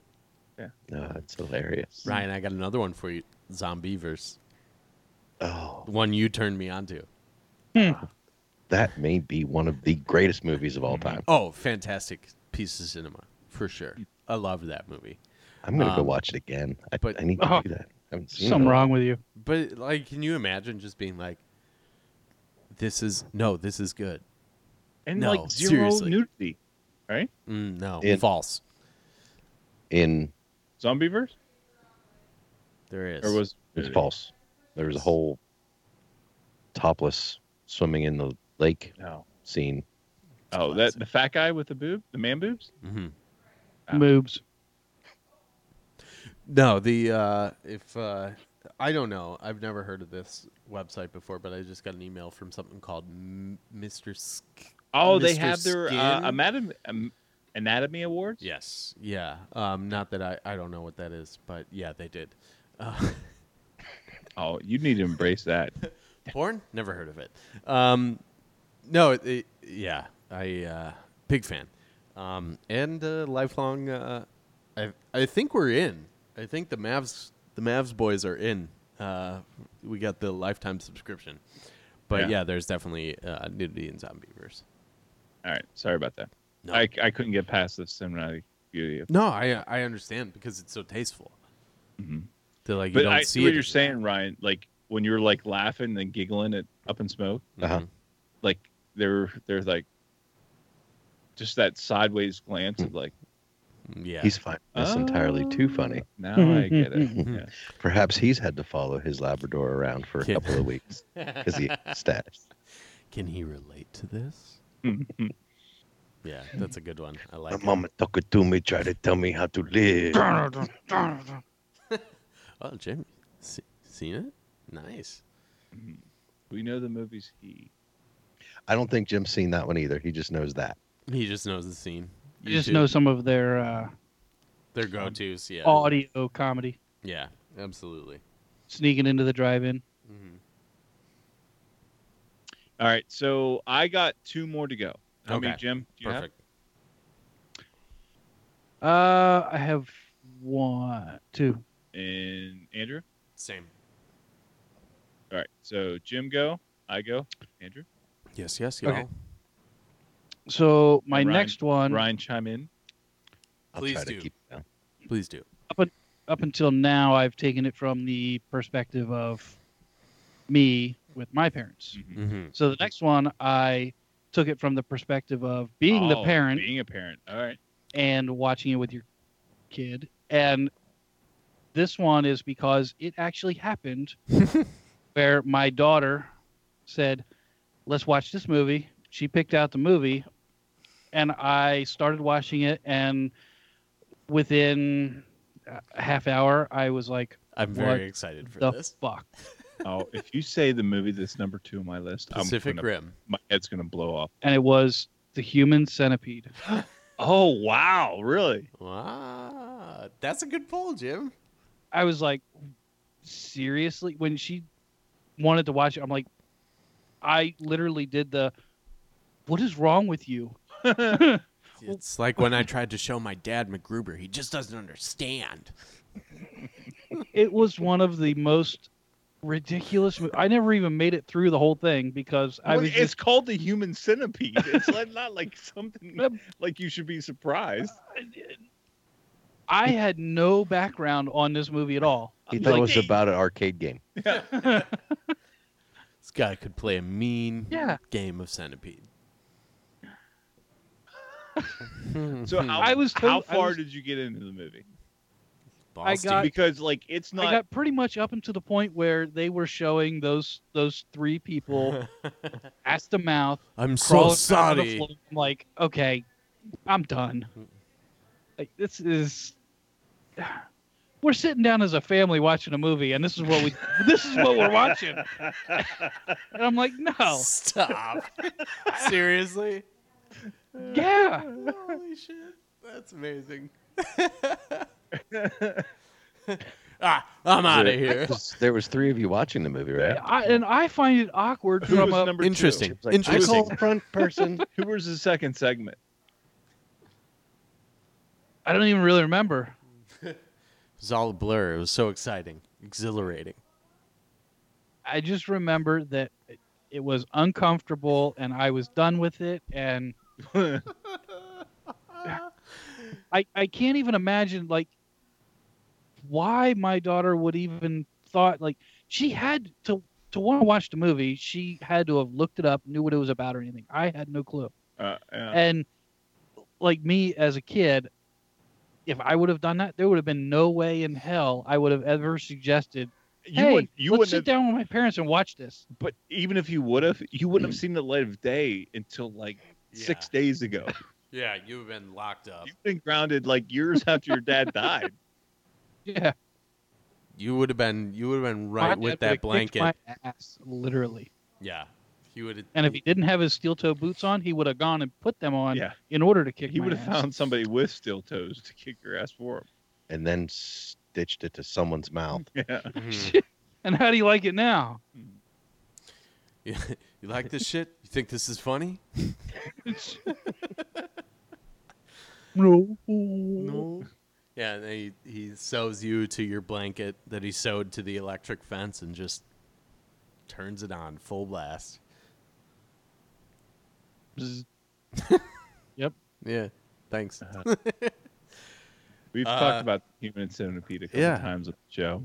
I like the The I like taglines, right? Yes, yeah. The first tagline is 100% Medically accurate, right? medically accurate. Second one is like 100%. They're clever. Yeah, they're funny. Damn it. Yeah. The Human Centipede, 100% medically accurate. Okay. I'm probably not going to do the research to check on that. I'll have to take you at your It's word. all organic, farm to table. Yeah, farm to table. Mm-hmm. Ass to mouth. Mm-hmm. Mm-hmm. Yeah. What? All right. Well, I appreciate that, Jim. Thanks.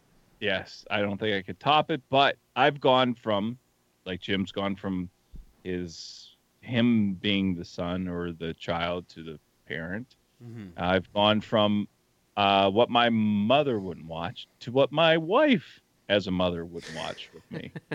Nice. And actually, to a movie in all these movies I really like. Like this is not like gross movies like just like Martyrs or like Antichrist or Hannibal or not Cannibal Holocaust or anything like crazy stupid movies. Right. Yeah. Right. But this is a movie that I actually really really like, and we talked about it. We talked about it like the last like 4 or 5 weeks from 2016, Raw. Yes. Yeah. A movie that my wife would just be like, I'm out, I'm done. Yeah, I'd get blamed for that probably. By the way. No, well, no, she hasn't seen it, and I knew better to watch it in front of her. It's like that kid that you podcast with. It's a real sicko. Yeah, he's a bad influence on you. And you shouldn't be hanging out with him. Yeah, exactly. But Raw, just such like a good hints movie. of like incest and lesbianics and cannibalism and like a funny, awkward, just great scene where she eats her sister's finger. Yes. It's the best. So good. One of the best scenes I've ever seen in movies. It's the best.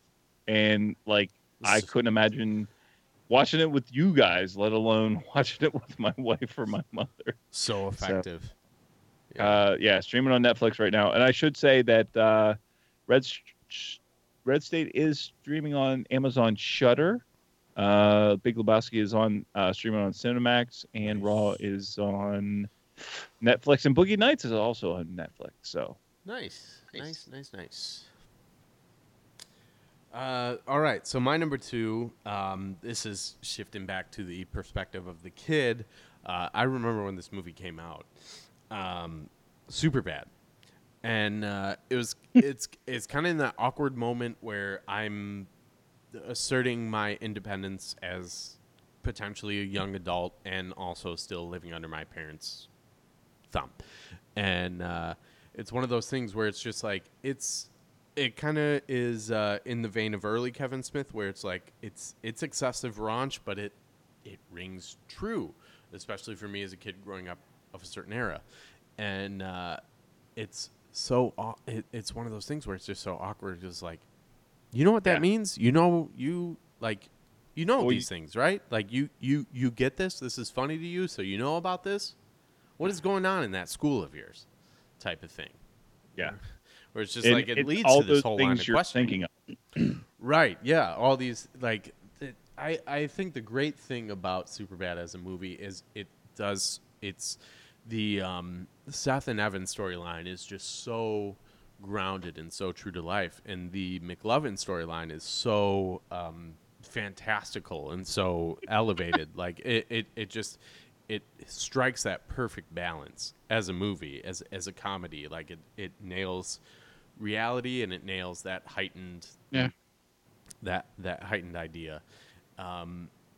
But it is just, it's so raunchy, and it is so like, you kind of have to like play dumb because you're like you're still in your parents' house, and it's just like, oh yeah, I guess what, sure, that's funny. You mean fake ID? Yeah, no, I don't. What's it mean? I don't get it. Like, what's like, dude? What is even a real ID? Like, did you think about that, Dad? No, it really is like, it's just not so much the fake ID part, but just like when they're like even talking about like they're hanging out in the 7-Eleven type store, and they're talking about like, oh, the like women's nipples. So like, yeah, I don't know what, like, they're different. I don't know. Women never heard of it. I've never heard of Puffy. Yeah. What? I don't. What's a subreddit? No, I don't know. Dad, sorry.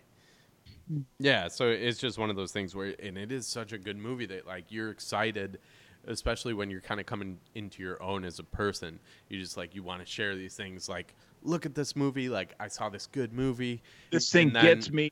Yeah, and then you you like share it with them, and you're like, ooh, well, I don't know what that means. I don't know what like that part. Like, I didn't get that joke, but I can tell by the disappointment on your face you get it. But I don't get it. So you just kind of got to do a little backtracking when specifically that one specifically is for when it came out. I remember going to see that movie in the theaters. Great times. Superbad, my number 2. All right, number 1, Jimmy. All right, last one on my list is on my list only because the movie has so many scenes that I would want to pause. Titanic. And that would be all right. Showgirls. Oh. Yeah, very awkward. Yeah. What's his name? So there would be no way I would ever be able to pause any of those scenes if I watched it with my parents. But I would want to. You mean pause and go back? No, just pause. Because there's just so many. You have to look at each one. So I've been recently perusing the internet. I get like some of the stage scenes and everything. Mm-hmm. Yeah, decorative.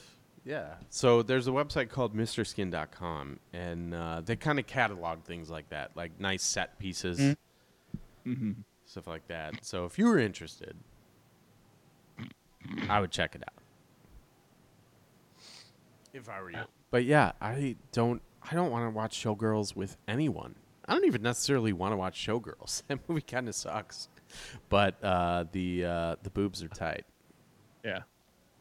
It's awkward for sure. Yeah. There are some awkward moments in that thing. Like they don't the whole like the lap dance, the practicing the choreography. Not that one. The blowjob, him telling about the blowjob. Yeah. Like yeah. What's his name? Yeah. He's like the guy from what is it? The weird show. Twin Peaks. Yes. Yeah. Yeah, when they're banging in the pool was like he's like fucking her belly button. So like I now know that that's not how that works. Right, Dad? That's not how that works, right, Dad? Yeah. All right. Showgirls. A classic. All right. Yeah, I'm going to go to the I'm going to take it down from the funny. Yeah.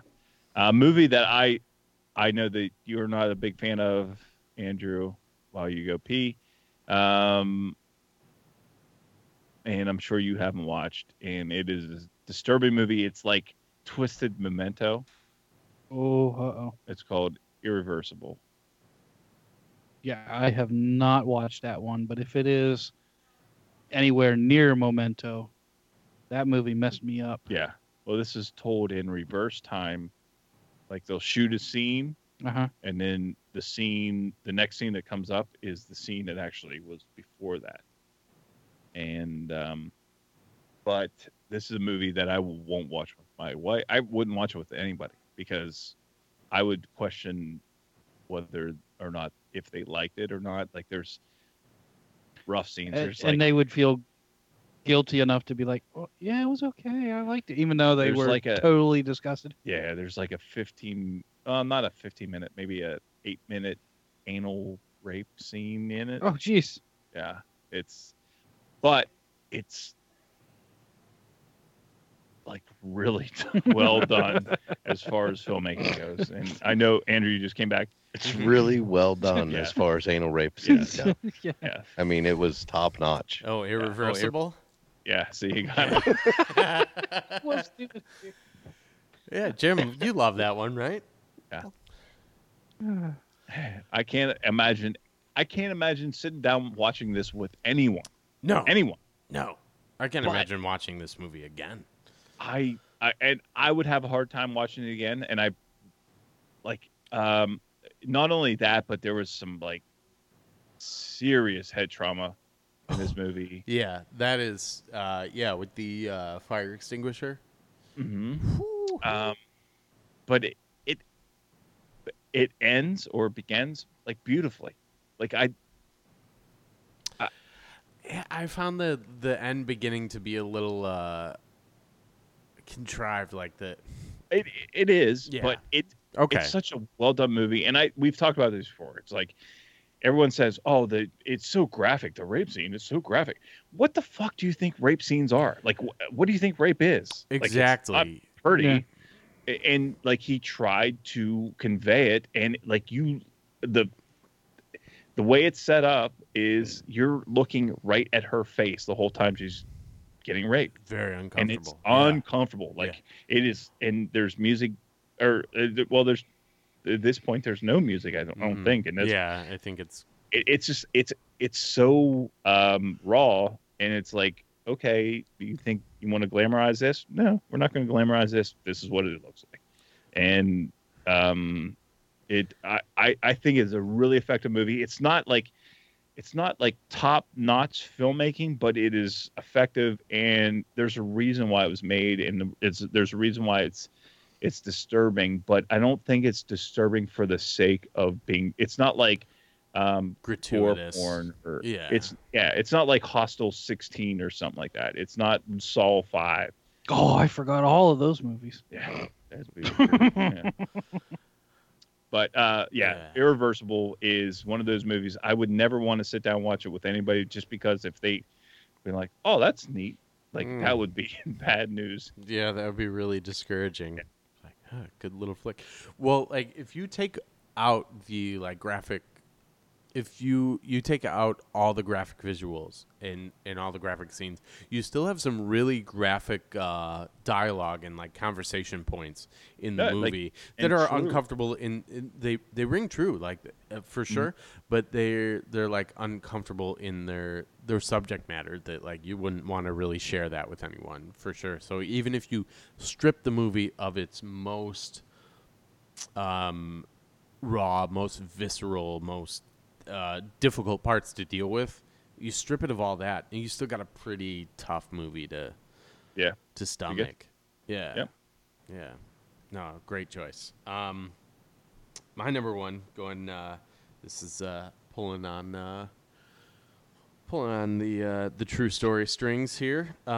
Is a little movie called American Pie, which I think is a fantastic movie. I think it's one of the greatest coming-of-age movies. I think it definitely ushered in a new era, and it inspired so many spawns that it kind of deteriorated. It kind of took away from its name, because it just kind of got roped in with all the movies that tried to ape it. Well, I think it's not. People don't look at it as a good movie because all the shitty movies that came after it. Because it is a fantastic flick. It's fun to watch. It's like all the insecurities and all the weird things that you had. Yeah. Your mom would never be able to make you an apple pie again. Mm-hmm. Yeah, exactly. No, it really nails a lot of those emotions. It handles a lot of those questions you have growing up. It's at times gratuitous, and the subject matter can be uncomfortable with your parents, of course. But I think that at the core, it's such a great movie that has such a good understanding of its audience, and it plays to its audience so well. And one of the ways that it has a really good understanding of its audience is they know how to play to horny teenagers. And Shannon Elizabeth's topless scene is the stuff of legend at this point. So, like I said, this is based on a true story for me. So my dad, I've talked about a lot, movie guy.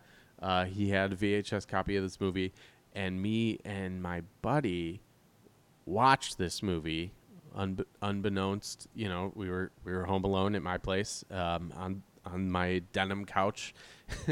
Watched this movie, and was like, whoa, this is awesome. And shortly thereafter was about the time that my dad wanted to show me movies like Pulp Fiction and American Pie. And so I remember the first time that I watched American Pie with him, I conveniently had to excuse myself. I found something else I to gotta do. go get a drink. Yeah, exactly. It's I'm gonna go I'm gonna go upstairs and get a glass of water or something, because I knew that Shannon Elizabeth's topless scene was about to come out. Birds and Bees for you, right? Exactly. Yeah. Yeah, that was out on everything. He had set this thing whole up like he was setting the scene for you. Yeah, exactly. And trying to and your body's going through changes. Yeah, and I'm pretending like I've never seen it before, and conveniently, right before Shannon Elizabeth whips him out, I needed to go to the bathroom or something. Oh, that drink really went through me. Yeah, kind of like what I do here. Yeah. So, every time I'm going to bring up something, mm-hmm. Andrew goes and tugs one out in the bathroom. Just convenient. It's just too easy. But yeah, American Pie is definitely my number one for me. It's immediately what I thought of, Jim, when you brought up the subject, and I was like, we have to do this. Ryan, do you have a number one? I didn't give it enough thought to rank anything, but another one I thought of would have been House of a Thousand Corpses. Yeah, that's a rough one. Yeah, for sure. I don't think I could get through the first half of that movie. Probably not even with my mummy. Yeah. Yeah, the first half is generous. Movie. Yeah. Absolutely. Fantastic movie. Oh, kids getting drunk on the road? What could go wrong? Nothing. Nice. Looking for odd things in the wilderness? Do I have the wrong one? Then they find the House of a Thousand Corpses. What's the Devil's Rejects? Yes, sorry, that's the one I'm thinking of. Yeah, Devil's that Rejects. starts off just a little worse. Yeah, a little worse. That's the one where you go to the bathroom. I couldn't get through that with my and mom. You say, "I ate something bad today, Mom. Devil's Come Rejects. in here." I definitely don't know what's happening. Yeah. Yeah. Yeah, that starts off a little rougher. I mean, not to say the House of a Thousand Corpses isn't. No, but the Devil's Rejects is actually the one I was thinking of with the hotel room. That's the one that's the most true as far as a scary movie goes. Yeah, that's the one that kind of shit could happen. Yeah, for sure. Yep. The drop of a hat, and that's the kind of stuff that worries me. Yeah. See, yeah. But again, fantastic movie. Yeah. And my mom wouldn't understand it. Mommy. Mom, you just don't get me. I want to make movies. Yeah, nice. Both bad choices for hanging out with the Rents, House of a Thousand Corpses, and Devil's Rejects. I had a couple of honorable mentions. One was Something About Mary. It's not a bad one, but just specifically the masturbation scene. Yeah. Fast Times at Ridgemont High. I know some of us here are not crazy about it, but it does ring it does a really good job of kind of just broaching the tough subject matter, because there is it has to ring true, right? Yeah, it really rings true, and it's tough to say that, the abortion scene specifically. It's not exciting stuff, but I think we all kind of knew someone or heard things where it's that's happened to a person or two in high school. Yeah, for sure. And of course, your parents never want to hear something like that. No. So, I think Ryan has one. I have one last honorable mention, and actually, this one, if I took the opportunity and tried to rank them, I'm thinking specifically of my mother. This has to be the number one pick for being the most awkward. The Blind Side. Oh, what? Yeah, my mom's a huge Penn State football fan and a giant racist.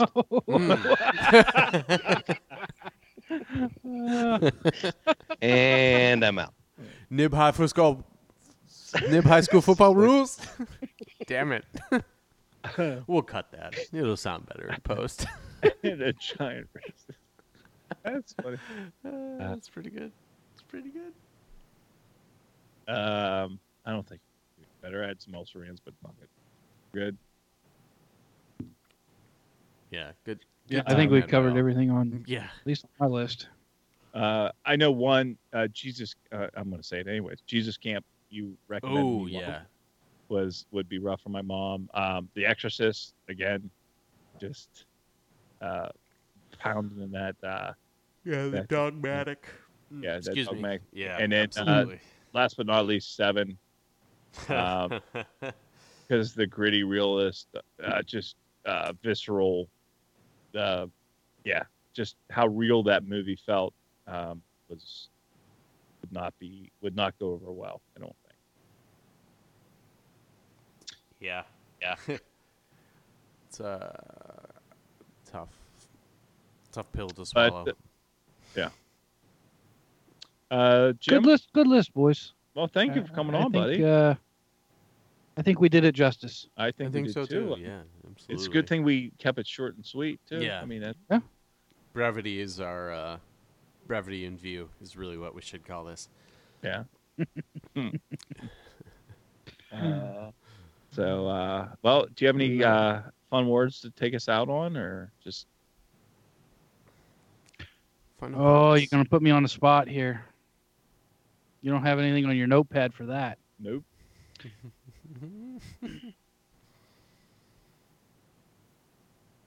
Oh. Well, Keep on watching. okay.